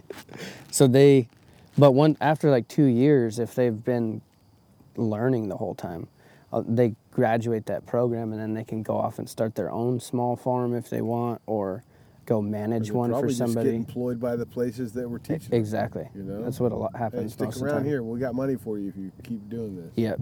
Like the guy that was translating during all that jackal hunting and all that stuff, he was a product of that. No longer in their system. Really, he was a product of that system. Yeah, he was like one of their poster, like the poster child, because he spoke 4 languages. Yeah, and 4 is not that many for Africa. A lot of people speak 6 or 7. Wow. And he was managing, that guy that he managed for owned like 12 or 13 different ranches, and he was managing all of them. Holy shit. But he grew up no running water, no electricity, dirt floors, cooking over the fire. Grew up with absolutely nothing. And I think he had finished high school, but that was about it. Probably everything his parents could do was to get him through that. Finish high school. Yeah, so he told me, I forget what he said his dad did, but it was just some really hard, backbreaking labor job, and that's what he did his whole life. And he said that when he started doing that ranch management job, that the day he started, his first salary was like almost 10 times what his family made his entire life. So it wasn't a lot by our standards, but the step up for them is huge. Giant. So he bought his parents a house and got electricity run to their house, all that stuff, just by becoming a ranch manager. So here, that job is, it's rare to find a good paying ranch management job. You can probably get by, but at the end of 40 years, you really don't have much to show for it. Yeah. But for him, it was just life-changing money. So that's what that program did for kids. And so they said I was mentoring, or wanted me to mentor them. I mostly just hung out with them and told them stories, and they thought it was cool. So that was, but because that's inspirational for those kids at that point, to to get to that point, to meet a fucking young strapping fellow from the United States, you know. Yeah. I mean, that's got it's got to like confirm or affirm that they're making good decisions, you know, like that they're going in the right direction. You can do something with it. Yeah. Yeah. So that's what I did with them, and they, because of their network, they had a huge network of people involved with it that they could just, if I'm like, all right, I've had enough of it, I've seen all of this place, I want to go see somewhere else. Something else. They just ship me off down the road to the next place. Wow. And so I got to see a ton of really cool farms and ranches and stuff in South Africa because of them. Good group. That's interesting. Yeah. And you run into any like crazy armed militias? Yeah. On the road? Yeah. There was, well, the one story that's probably the craziest. We were going from, I just jumped in with a cattle buyer who I'd never met, but everybody said he was cool. So I just jumped in with him, and I needed a ride like 2 or 3 hours to another city. So I just threw my bag in the back, and he had his sister owned a coffee shop like halfway between the two places. So we stopped in there, had a cup of coffee, talked with her for a little bit, and then we... just owned a coffee shop. I mean, you say that like you're strolling through Argentina, there's a coffee shop on the side. Yeah, You're talking about Africa here, right? Right. So this is where the South African is being more modernized. Like it was kind of in a city, and it was a little, I don't know, little coffee shop where you could stop in. It was the only coffee shop I ever went to in Africa. But okay, that puts it into perspective. It was in a touristy area. So we stop in there for probably 15 minutes, jump back in the truck, drive. We're almost to where the town that I was trying to go to. I was trying to go to Pietermaritzburg, and they stopped. There was like 3 or 4 cars in front of us stopped that had come to a stop right in front of us, and then we stopped. And it looked like up ahead that the cop had stopped him, and way up the road, you couldn't see it that well, but it looked like a semi had like lost a bunch of its cargo. And so we sat there, nobody told us what was going on. We just sat there and waiting for them to reopen the road. And finally, after like 20 minutes, a police officer comes up and he's like, "You're all gonna have to turn around." And he said, "Well, what happened? Why can't we go through?" And he said, well, what had happened right up there in front of us was a bank truck, an armored bank truck. 12 guys in broad daylight tried to rob that bank truck. So a big shootout happened, and the cops showed up and gunned down every one of those dudes. So what looked like dumped off cargo was just bodies all over the highway. God damn. And so they were like, "Yeah, this is going to take a while to clean up. You got to go the other way." And we said, "Okay." So we went the long way around. But yeah, so what you're saying is you can catch a ride with a guy hauling cattle, but jumping in with the guys hauling money is not a good idea. No. I think the bank truck guys were fine, but they just sat there in a shootout in that armored truck, like waiting for the cops to come shoot these guys. Man. And they shot them all. It seems like overkill here in the United States a lot of the time, but yeah, probably doesn't seem like enough. Down there. South Africa. Yeah. You need an army just rolling with you. Oh, man. Yeah, fucking coffee store. Yeah, so that's why I tell that part is because there's only 4 or 5 cars in front of us that had just stopped. So had we not stopped for coffee, we probably would have rolled right into that gunfight. Yeah. But we just got to see the carnage afterwards and turn around and leave. You know, you gotta pay attention to those signs. Yeah. You know? So if somebody ever asks you to stop for coffee, you probably ought to. I always do. If somebody says there's coffee, I'm stopping. You know? Now you said you threw your luggage in his truck. What's your your go-to travel kit? You know, because I do a lot of travel. It's a little different. Yeah. You know, I feel like I'm on an iron horse. Yeah. But I roll around with like what I would imagine they rolled around with back in the day. You know, like with the shit rolled up in a fucking tarp. Yeah. I can lay it on the ground. I can sit on my rolled up tarp as a chair. And yeah. What's your go-to package? Mine has evolved. It keeps evolving over time, and I at first I took a lot more clothes than I really needed to take. Oh yeah, always. And not enough other stuff. That's the amateur move. Yeah. Tons of clothes. So I had like a big like check bag, wheelie bag thing, and then a backpack. And the backpack had like I don't even remember what all it had. Tarps and filter bottles and stuff like that in it. And then the more I traveled, the more I realized, like, I don't need all of this shit. Yeah. Most of that shit you think you need something else before you get to needing that shit. Exactly. So now, like, even right now in Texas, driving around, I have like a bag that's the size of a carry-on bag. It's got 2 pairs of jeans and probably 4 or 5 shirts, socks, underwear, toiletry, and a book. And that's pretty much what fits in there. And I've been in Texas for a month and a half, and I've not needed any more than that. And then I have my camera bag. You got that big thing on the top. I was like, dude, what's this guy rolling with? You know?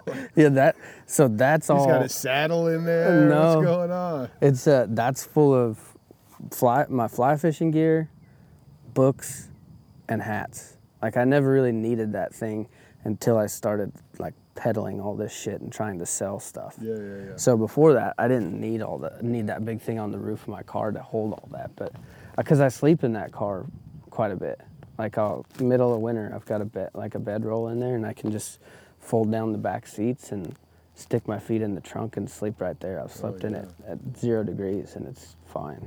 So, but now when I travel, like when I went to Mongolia,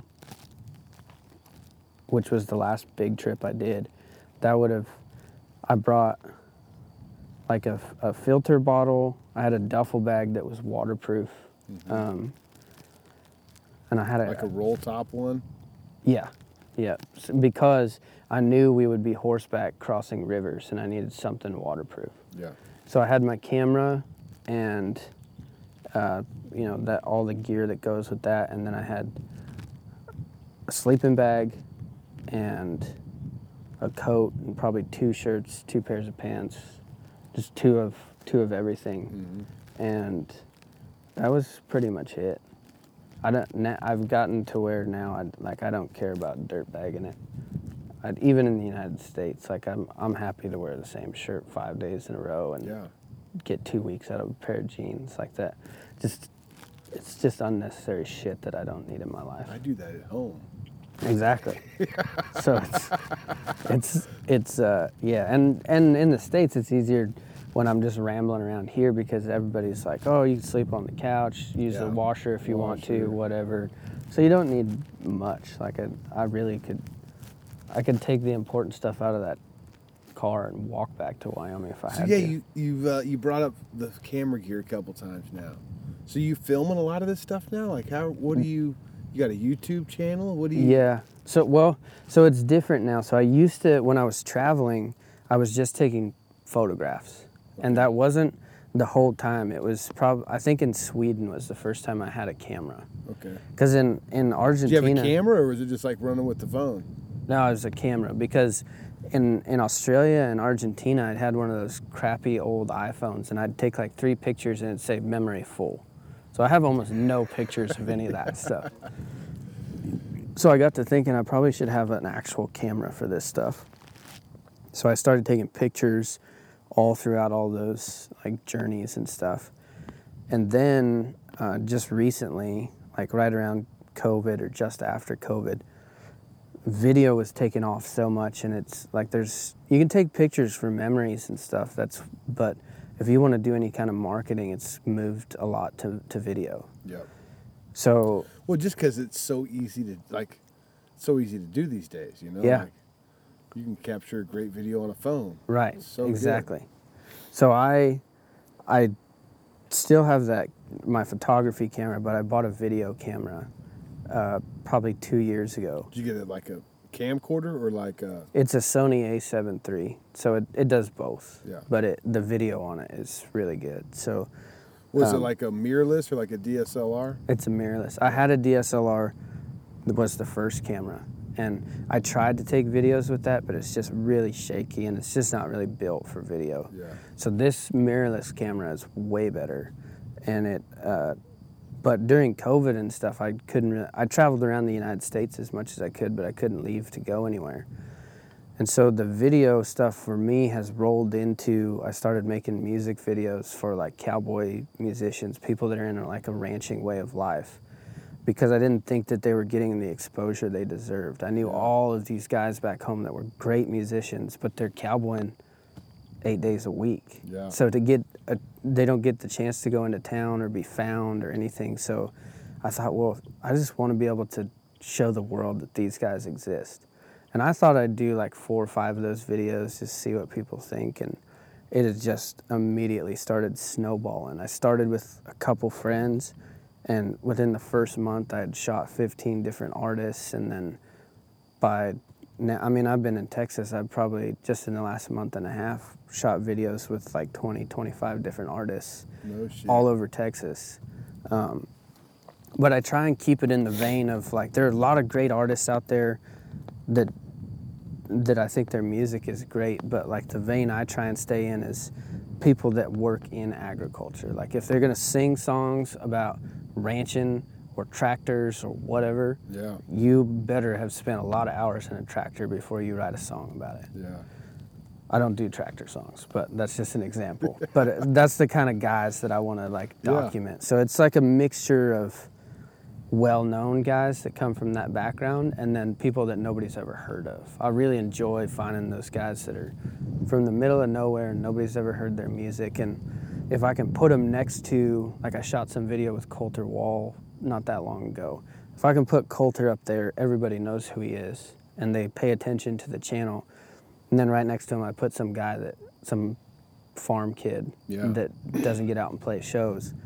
Then that kid gets seen by a lot more people. I'm doing the same thing with my t-shirt program. Yeah. It's, I feature different motorcycle shops from around the country, send out a t-shirt every month. Yeah. You know, and I'd love to feature the shops that are just like, you know, that they're just doing full service. They're fucking just working every day, keeping people on the road.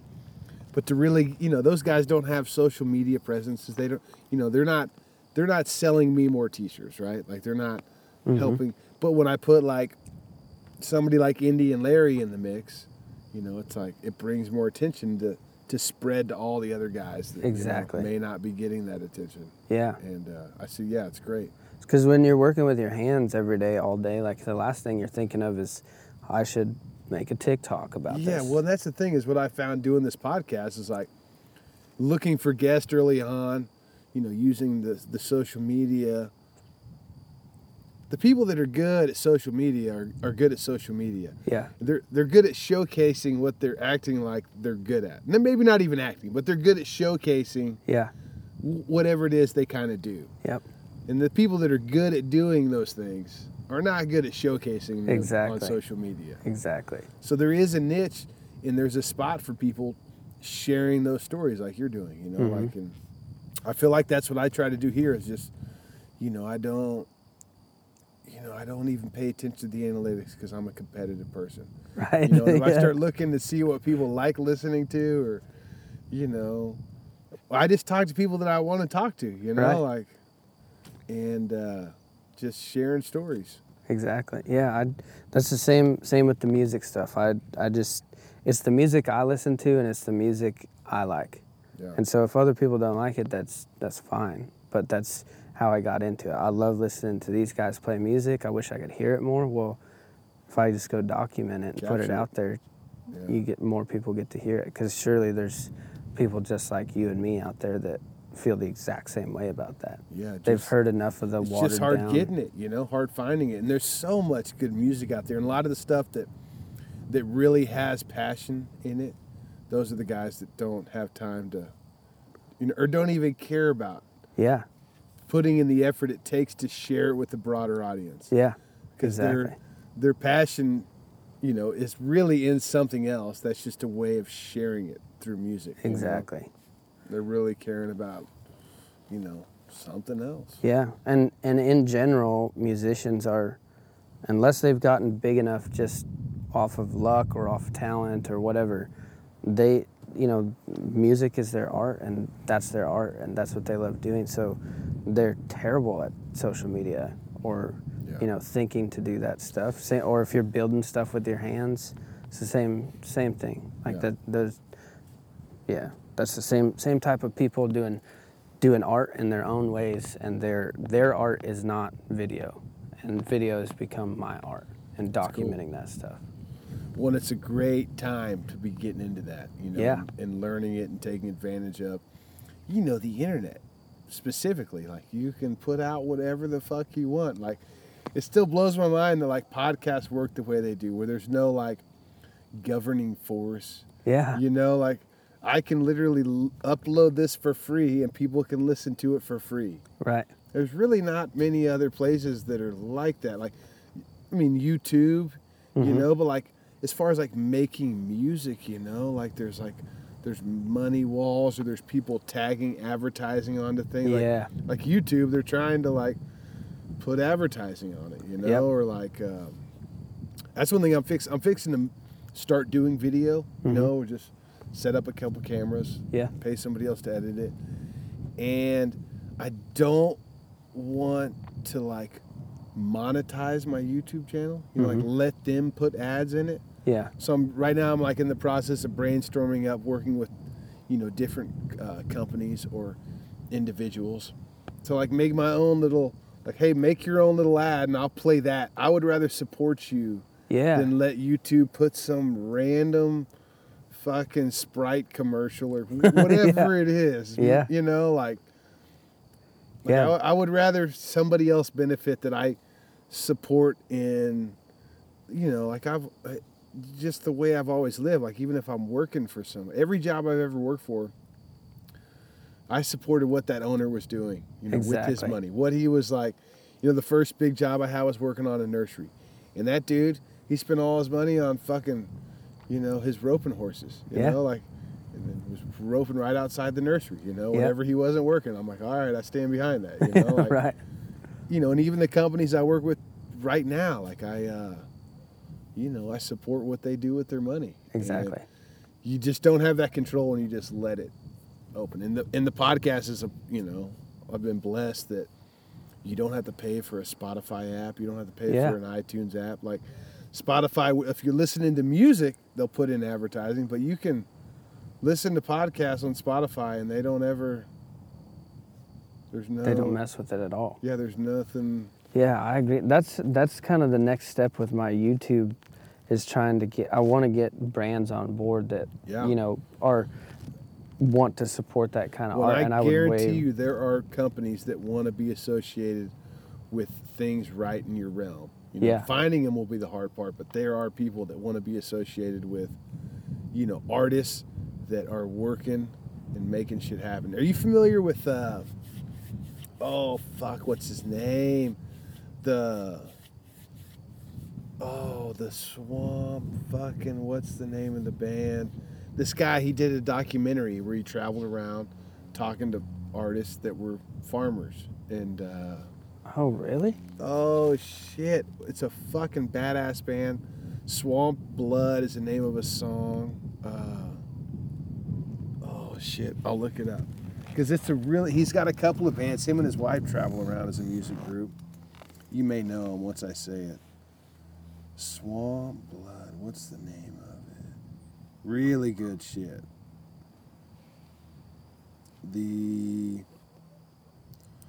Where's my library at?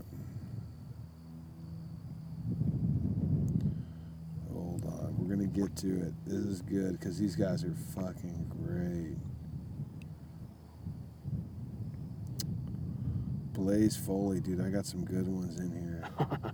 The Goddamn Gallows. Oh, man. So I'm just going to put in Swamp. The Legendary Shack Shakers. Oh, I've never heard of them. Oh, dude, the lead singer, he's like one of the most animated motherfuckers you've ever seen in your entire life. But him and his wife have another music project, and they did a documentary, like a full-on, like, full-length documentary where they traveled around the country, mainly like in the Bible Belt, like really seeing some of the like professions, if you will, that have kind of gone by the wayside because they're not needed anymore. Whether it's like a butcher or like even like I think church leaders, like they, you know, it's really interesting. And it's been a year since I thought about it, you know, much less seen it. But that's I'll get that more information for that. Yeah, you'll have to text me that. That sounds right up my. That's similar to what I'm doing. No, it is.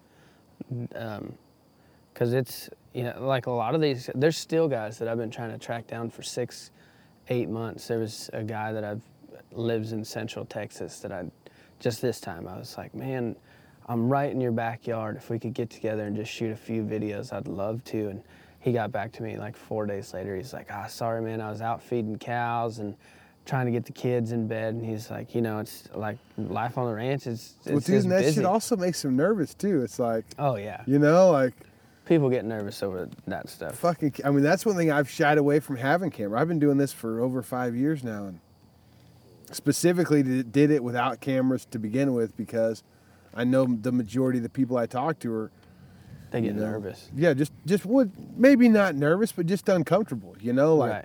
They're not used to a microphone, much less a camera in their face. You know, and like I said early on, my biggest thing with this has always been just making sure everybody's as comfortable as can be. That's a big part of it. I'm sure that's a lot. I know that's a lot with photography and video is like making the subject, for lack of a better term, comfortable so that they can be themselves, so that you can capture something genuine. That's exactly right. I was just hanging out with my friend Bo down Speaking of being comfortable, keep talking. I'm just gonna pee on the tire over there. All right.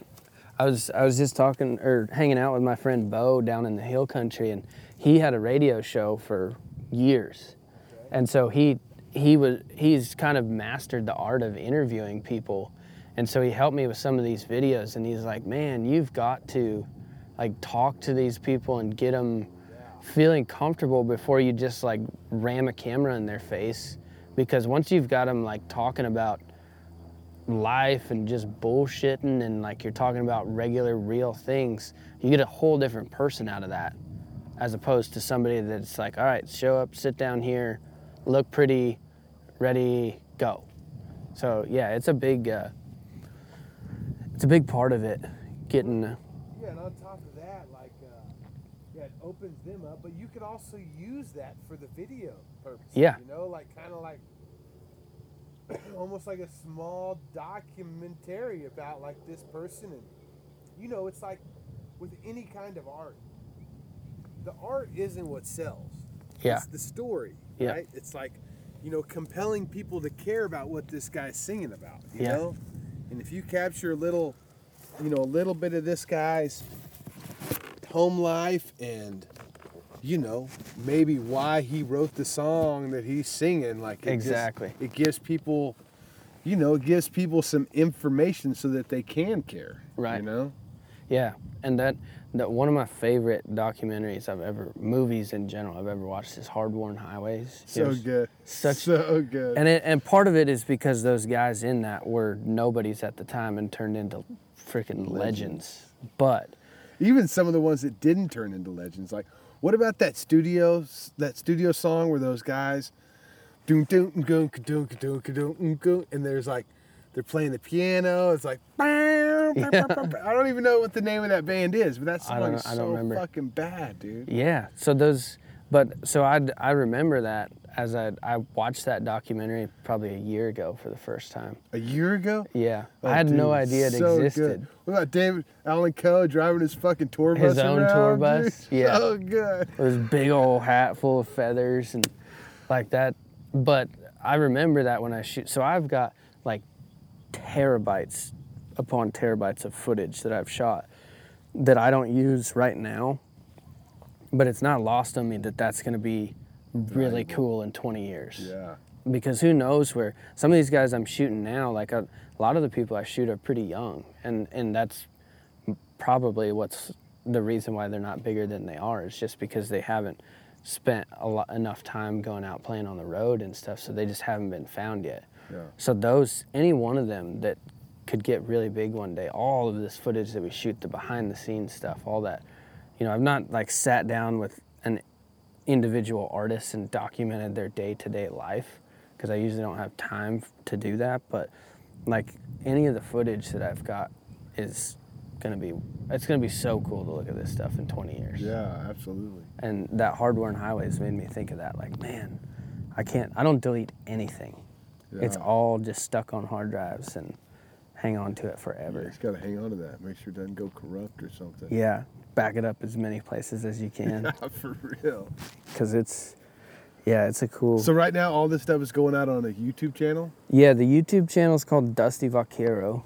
Okay. And It's separate from, like, the Lost Cowboy is all the international traveling, the book stuff, ranching stuff. That's all kind of under the Lost Cowboy. So you haven't been filming any of that stuff? I have some, but not as much as the music. Yeah. At least not with like the fancy 4K camera. Like a lot of that's more just day-to-day cell phone kind of footage or stuff I had in my phone from my travels years ago that I just post up there. And then Dusty Vaquero is just strictly the music stuff. Wow. Yeah, so it's any up and coming artists we need to be paying attention to? Oh man, I think all of them are great. I'm working on a project right now with a guy out of the Panhandle of Texas. His name's Brennan Scott Green. Okay. And he's a hell of a guitar picker, writes some really cool songs, but he has this fascination with like old folk instruments from all over the world. Okay. So he's got a few songs that have didgeridoo on them. And he plays the didgeridoo as he's just picking the fuck out of this guitar. Really? And there's if you want to see, like I videoed the whole thing, there's a song on my YouTube channel that we put out, and it's been one of the most successful ones. And that guy, I just got off the phone with him before I came over here. I could hardly hear him because there's cows bawling. People are yelling numbers at him like, hey, get that one up here. And like he's on a horse talking to me on the phone. Incredibly talented musician, but that's what he does every day. He's out just ranching and breaking colts and stuff like that. So he's a really good one. Very different sound. Like it is country music, but on the edge of it. Yeah. Then there's a young kid out of southern Colorado that I just met recently. His name's Cade Hoffman, and I think Cade Hoffman's going places for sure. He's got a very unique voice. I'll just say that. You'd have to listen to him to kind of... But his Spotify, he's just put out a couple songs and people are just eating it up. Nice. He's just a farm kid from southern Colorado. And then one of my really good buddies, and yeah, I'm sure you'd like this stuff, maybe you haven't heard of him, but his name's Kellen Smith, and he's a rancher from up around, up in northern Wyoming. Okay. And his favorite band is Pantera. But he's on a horse every day. Yeah. And he's like tall, skinny dude, cowboy hat on, covered in tattoos. Like his band used to be just like a Grateful Dead cover band, and they rock out. And so that he tours around with Kenny Fiddler, who's another like pretty hard rock like cowboy group. And so those three guys, I mean, there's probably, I could sit and talk about that for an hour, just like all these cool. Up and comers. But you've been pursuing this around the country for like since 2020, you say? I only started the Dusty Vaquero stuff last May. Oh, really? Okay. So less than a year that I've been doing all this music stuff. And I think there's like well over 100 different videos up there now. No shit, and you definitely have shot some in Texas, because there's definitely some of those guys in Texas. Being in Texas has been overwhelming because there's just like artists crawling out of the woodwork, and they're all really good. Like like those three guys are just the first that popped into my mind. But you could go on that channel and just go down the list, and some of it's like old swing cowboy music, like dance hall stuff. If you're into that, cool. There's a bunch of that on there. But I also like hard rockin' music as well. Yeah. So like.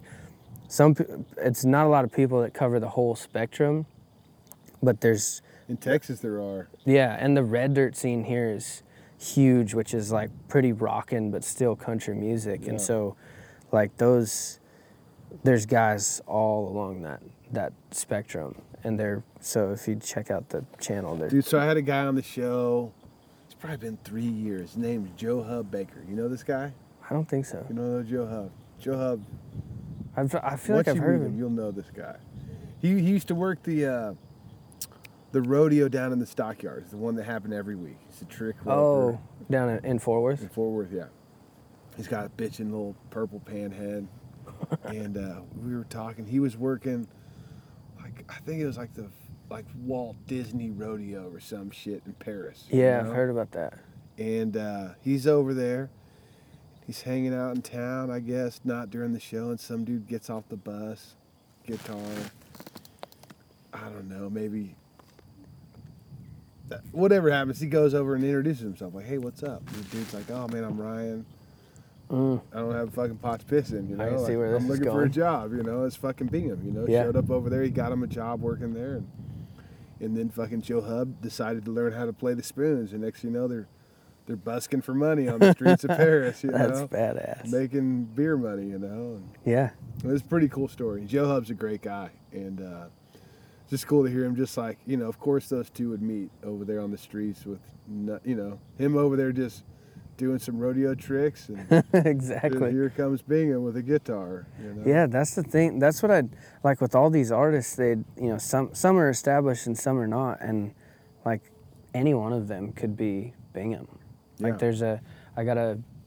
I've got a bunch of friends that live over there in like the West Texas area now that where he came out of, and there's, you know, there's guys over there that are just doing the ranch thing, living a very similar life to what he used to live, and like Zach McGinn's over there, and Hayden Redwine, and all these artists that they're fantastic musicians, but they're just mostly on the ranch. They play shows here and there, but that's what Bingham was doing, was just like trying to get around, and the right person hears you, or you sing the right song, and bam, it just explodes. Well, and right now, dude, it's like the waters are so murky because there's so many opportunities, which has made it like there's just so many people doing it, right? Like, and there's not as many stable channels as there was, say, 10 years ago. Yeah. You know, like, say you do have a hit song, but like, you know, it's hard to get it to go viral, if you will. You Right. know, we're like, you know, even if somebody gets picked up by a big record label these days, like, it doesn't really, you know, it's not a guarantee as much as it was 20 years ago. Where like, Yeah. you know, that record label is flooding the airwaves. Like, there is no airwaves to flood. Like, they don't have that power anymore, you know, because there are YouTube channels like Dusty Vaquero that are giving people so many different options, you know, and it's Right. like, so it's, I mean, it's tougher and easier these days for that kind of stuff, you know, Yeah. because there are so many opportunities, but there's that many opportunities for everybody, you know, and Yeah. in the music industry, it's always been tough, you know, Yeah. and it's like, it's one of those things. It's kind of like the motorcycles, like, you got to love it, you know, Yeah. like, you're not getting into this if you've really, you know, If you're trying to get rich fast. yeah, if you're trying to get rich, you're not going to stick around long, you know, like the people that are going to stick around are doing it because they don't have any other options, you know, Yeah. like they're all in. This is what they point. want to do. And, Yeah. you know, and that's just the same with music. Like, you got to want it, you know, and maybe not even want it, but you got to just do it, you know, and Yeah. continue to do it. And sometimes the stars align, you know? Yeah, and I think it's that way with any craft, really. Like, unless you're just very lucky or incredibly talented, like, whether you think it's going to make you rich or not, if it's something you love doing, you just got to pound away at it. Yeah. And as long as you still love doing it and it's something cool that you feel is worthwhile, you keep doing it, and there's no telling what Where it it'll could take you. become. But it won't happen overnight. No. It rarely happens to anybody that just clicks and takes off. Like, you got to do it for 10 years before you become an overnight success. So you going to continue traveling? Are you going to push the Dusty Vaquero? What's the future plans of this Lost Cowboy? Yeah, that I'd like to continue traveling, doing international stuff. I've been thinking about, you know, possibly doing some like documentary type stuff because since I didn't have video the whole time doing this, I could go back and do like a round 2 Yeah. and redo it all, or pick another country. Already have that leg in and be able to, you know, Yeah. have a little bit more knowledge of the story that you might be able to tell. Yeah. You know? Or it's possible, I've thought about going back and just redoing it in different countries. Like, on all 6 continents, there's another country on that continent. I could go do something similar. So I heard you were talking on a different podcast talking about Nepal. Like, that's the next place that was on my list to go. Because Mongolia was sick. I loved it over there. And so I would go back to Mongolia in a heartbeat. I think I'm going to go next year. I think it's got to happen. I didn't have a bike when I was over there, but I really wish that I did. But I did it all horseback, which was still cool too. I'm going to get on the horseback while I'm over there riding the bike. You will, because that whole culture is so centered around horses. Like everybody, when I was working over there, I remember there was like, there was a kid having trouble with a horse or something, and like a taxi driver in a Prius is going by and like gets out of the Prius and he's like, let me see that horse, and just jumps on it and whips it into shape and then gets back in his taxi and drives off. Like, oh, that's awesome. Everybody in Mongolia is based around horses, but because of that, they're nomadic people. There's no fences, there's no private land. You can go wherever you want and nobody can tell you no, as long as you're not like in somebody's, right in front of their tent or whatever. Yeah. You can camp wherever you want. They're going to self-police that situation themselves, I'm sure. Yeah. They're completely self-policing. I don't know that I saw a police officer in Mongolia when I was there. But I didn't hear about any crime either. Nepal is fucking, it's really crazy. Like they're just like, the way I try to explain it, like they're not like normal people. It's like they're a different breed of the human over there. Yeah. Like they don't have the same priorities or instincts or the selfishness that we have here. Exactly. Like it's a real communal, like just everything about them is like including everything and everybody. And, and it shows in so many ways. Like it's taken me a couple of years of, I've been there twice, but like the more I look back at some of the experiences, it's like all been because of, their approach to the human existence that's so different from ours that really highlight they just make all those experiences very unique, right? Unlike anything I've experienced elsewhere. Yeah, I agree. Similar in Argentina. Like Argentina has a real communal approach to living. Like everybody. Even the way they drink stuff is very communal. Yeah, like fuck. No, we're not each ordering a drink. We're gonna order this one. And share it, We're gonna like you show up with a group and they order. One guy orders for everybody, not because they don't think you're capable, but like you guys enjoy this. I'll take care of the food. And it was it's just a different way of going about things, but I really enjoy it. I do too. And Mongolia is similar too. Like if they see you passing by there, they call it a ger. A lot of people call them yurts here, but they just ger, G-E-R. Okay, ger. Ger, and they yurt is a Russian word, ger is a Mongolian word, and that's what everybody lives in. Like the majority of the country lives in those and moves them around out in the country. Still nomadic. Like I don't remember what it is. What are they following around? Grass.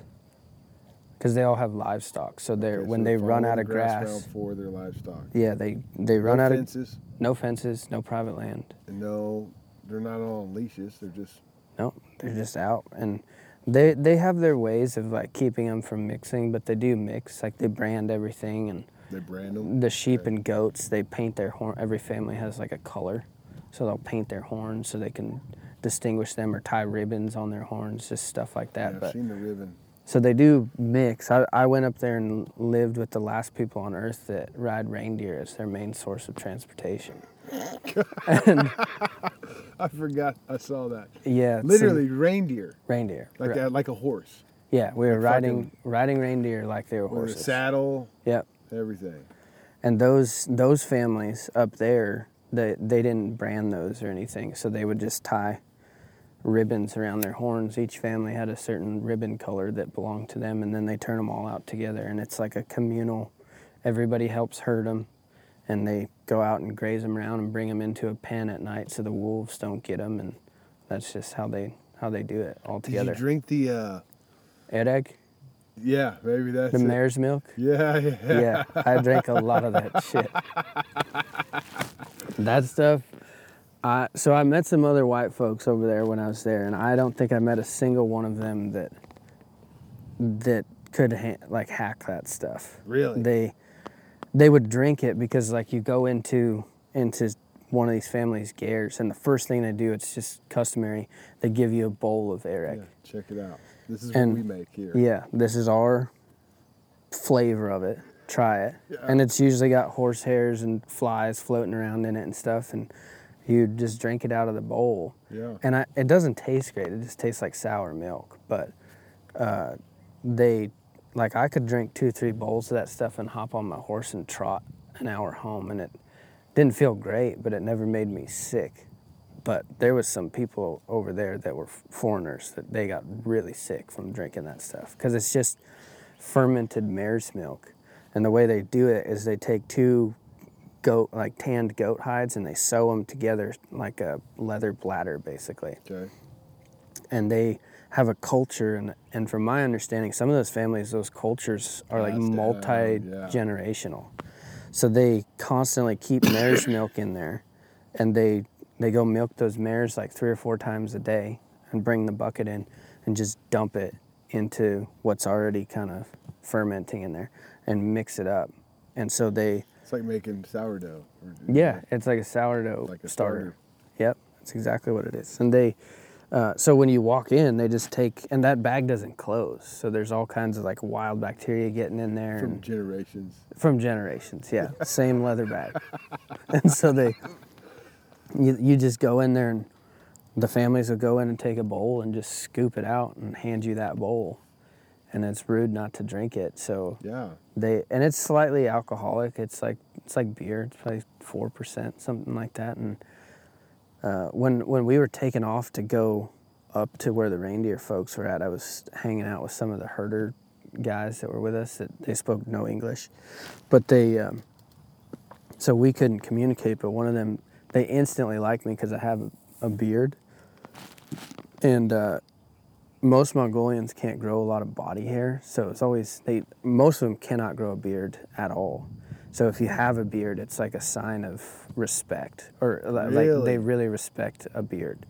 So or like if I was wearing shorts and Mongolian kids were running around, they would always pull my hair because none of them have leg hair either. Yeah, they're just like, they're so fascinated by I looked like a woolly mammoth to them. So they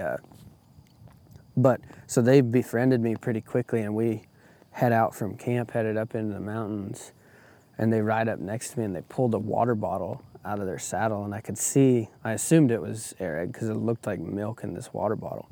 And they handed it to me, and I took a swig, and it was potent shit. And it turned out it was half vodka, half Arag. And so we were just pulling on that jug the whole rest of the ride, the rest of the day up into the mountains, and we got to our first camp because it took us a few days to get up there, but first camp next to the river, and then they didn't want everybody to keep having to pull off the same jug, so they like my cup that they gave me was just a used tuna can, and everybody had different receptacles to drink out of. Yeah. So I'm just sipping vodka and fermented mare's milk out of a tuna can, and we had a good night that night. Cooked some goat meat over a fire. It was a dang good time. That's awesome. Yeah, be careful with that stuff. If you go to Mongolia, it can get you. I mean, my approach has always been just dive in early on. Yeah. Just dive in. Take the sickness, take whatever you're gonna get, and just get over it. Yeah, I agree. I've been lucky because to my knowledge, I can't ever remember having food poisoning anywhere that I've ever been. Really? But I think I just have guts like a dog. In Australia, we didn't boil, we didn't filter, we didn't purify our water in any way. We were just drinking straight out of the same ponds that the cattle drank. And everybody drank it, and that never made me sick. It was like there's a lot of stuff that I've eaten that probably you would think would make you sick, and it didn't make me sick. So maybe I'm just lucky. No, I've been sick a handful of times. The last big trip we did in Mexico, I think we were there almost 2 weeks, and I finally got whatever it was. Shit, shower, and sleep. For about fucking 24 hours, and then it's gone. Yeah, and then you're good. And the first time I went to Nepal was in 2019, in November, and my layover was in China. It was 2019. Yep. I was not well. When I got home after that layover, I thought it was just from going to LAX. I got something in LAX. Yeah. It was not. You were the original COVID case in the United States. 0, possibly. But yeah, even actually my first time, I went to Guatemala when I was real young too. Another one of those mission trips where we thought we were helping them. Yeah. And I came back. This is funny. Came back and I had like band practice. We were out in the field marching. I got a snare drum on me, playing the drums. And then I wake up and I'm like slumped over the drum on the ground, and I roll over. And everybody's just looking at me, and I'm like, what the fuck just happened? And then immediately, it was everything I could to squeeze my asshole to keep that stuff from coming out. And I just fucking pulled the drum off, and I don't say nothing to nobody. I just take off fucking running, Yeah. And that was like my first experience with Montezuma's revenge. Yeah, That was there like you go. a true revenge, because I was fine until like 3 days after being home. And it just, I don't know, maybe it was the reintroduction to fucking, processed foods that got me. Could have been. Yeah, you must have an iron gut going those places and drinking water. I've heard people tell those stories, and it just never crosses my mind. And I'm sure someday it'll probably happen to me, and then I'll think twice about that stuff. But don't think twice. I mean, I think that's just what I've always gone with is like if you stay in those places long enough, you're gonna get something. Like something's gonna happen. But I'm not gonna let that stop me from experiencing those places. Exactly. Like that's, as far as I'm concerned, that's just part of it. Right. Yeah. Yeah. There was a guy. There's a podcast I listened to. He read a book about a guy who went to some indigenous tribe in some jungle, whether it was Central, South Africa, wherever it was at. And, these people could just drink the muddy water. They could, like they weren't getting sick. He was trying to figure out what microbiomes it takes to, like, be able to guard your body against those things. So this dude was taking, like, I think he was taking their shit and fucking shooting it up his butt, to try and... Yeah. You know about this? I've heard that you can take somebody else's, like, microbiome. I don't know about jamming shit up your ass, but I mean, it would do the same thing, but it all has to do with like your large intestine and your belly, and like certain people have different cultures, like lactose intolerant people and stuff like that. Chris Ryan, that's this guy's name. Chris Ryan. So he's reading this book, and he's at the fucking ghost town bar, the Starlight in Terlingua. Oh yeah. And he's telling this story about this fucking guy, and he's talking to some other smart people, and they all just are looking at him like they just saw a ghost. He's like, and they're like, that's the guy that wrote the book, and the guy was sitting at the fucking table, Oh really? Like, fucking crazy. But it's all about getting those microbiomes. Like when I go to Mexico, normally the first thing I do is take the tap water and splash my face. Yeah. Let it get in my eyes, or like not a big dose, but like just get a little bit. Just get a little bit, and then move on. But. And slowly work it in. Yeah, I've read about like I think it's kind of a fly fisherman thing where there's some purist fly fishermen that will not fish water that they won't drink. And so they'll drink right out of the water as they're drinking, but it takes a while before you can get to the point where you don't get sick or anything. But I forget where I read that, but it was a fly fisherman doing it. He's like, why would I walk over to the bank, get my water bottle, like I'm standing in water, and if it's so dirty that I can't drink it, I shouldn't be in here fishing anyways. Yeah. So I might as well. So that they just started drinking the water, and it took like a year, and now they can drink any water. That's interesting. Just keep drinking river water. So you said you got a book in your truck. What are you reading, or in your car?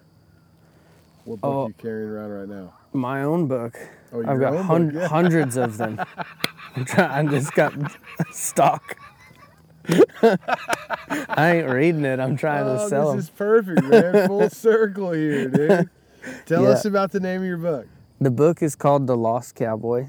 Okay. Coulter Wall wrote the foreword. He was gracious enough to do that.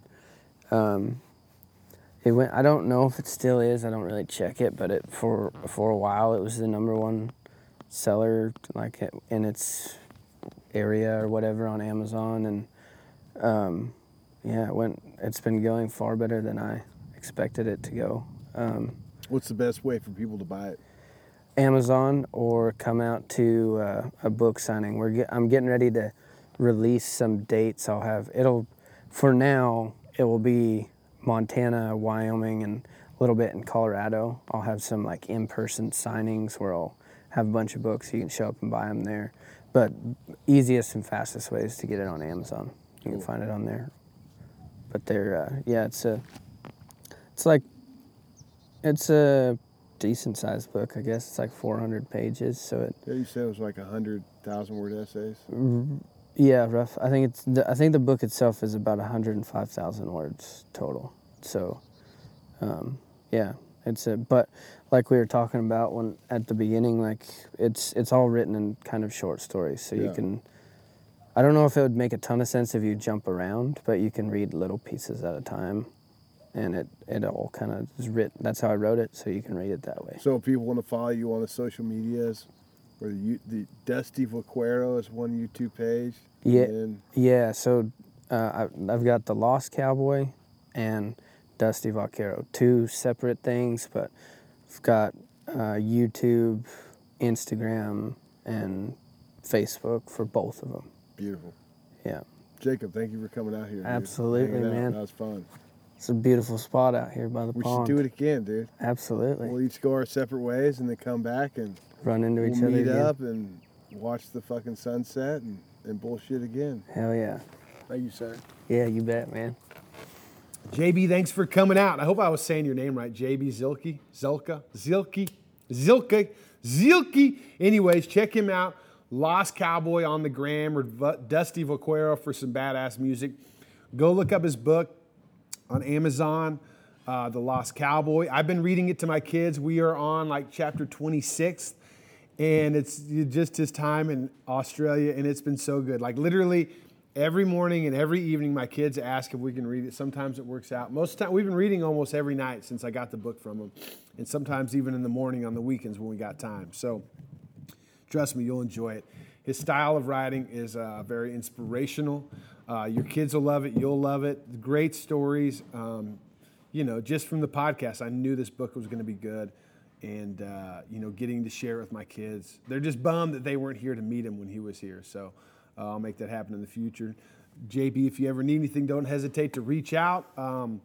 Dude, go to mcshoptees.com. Sign up now so you can get that Indian Larry t-shirt next month.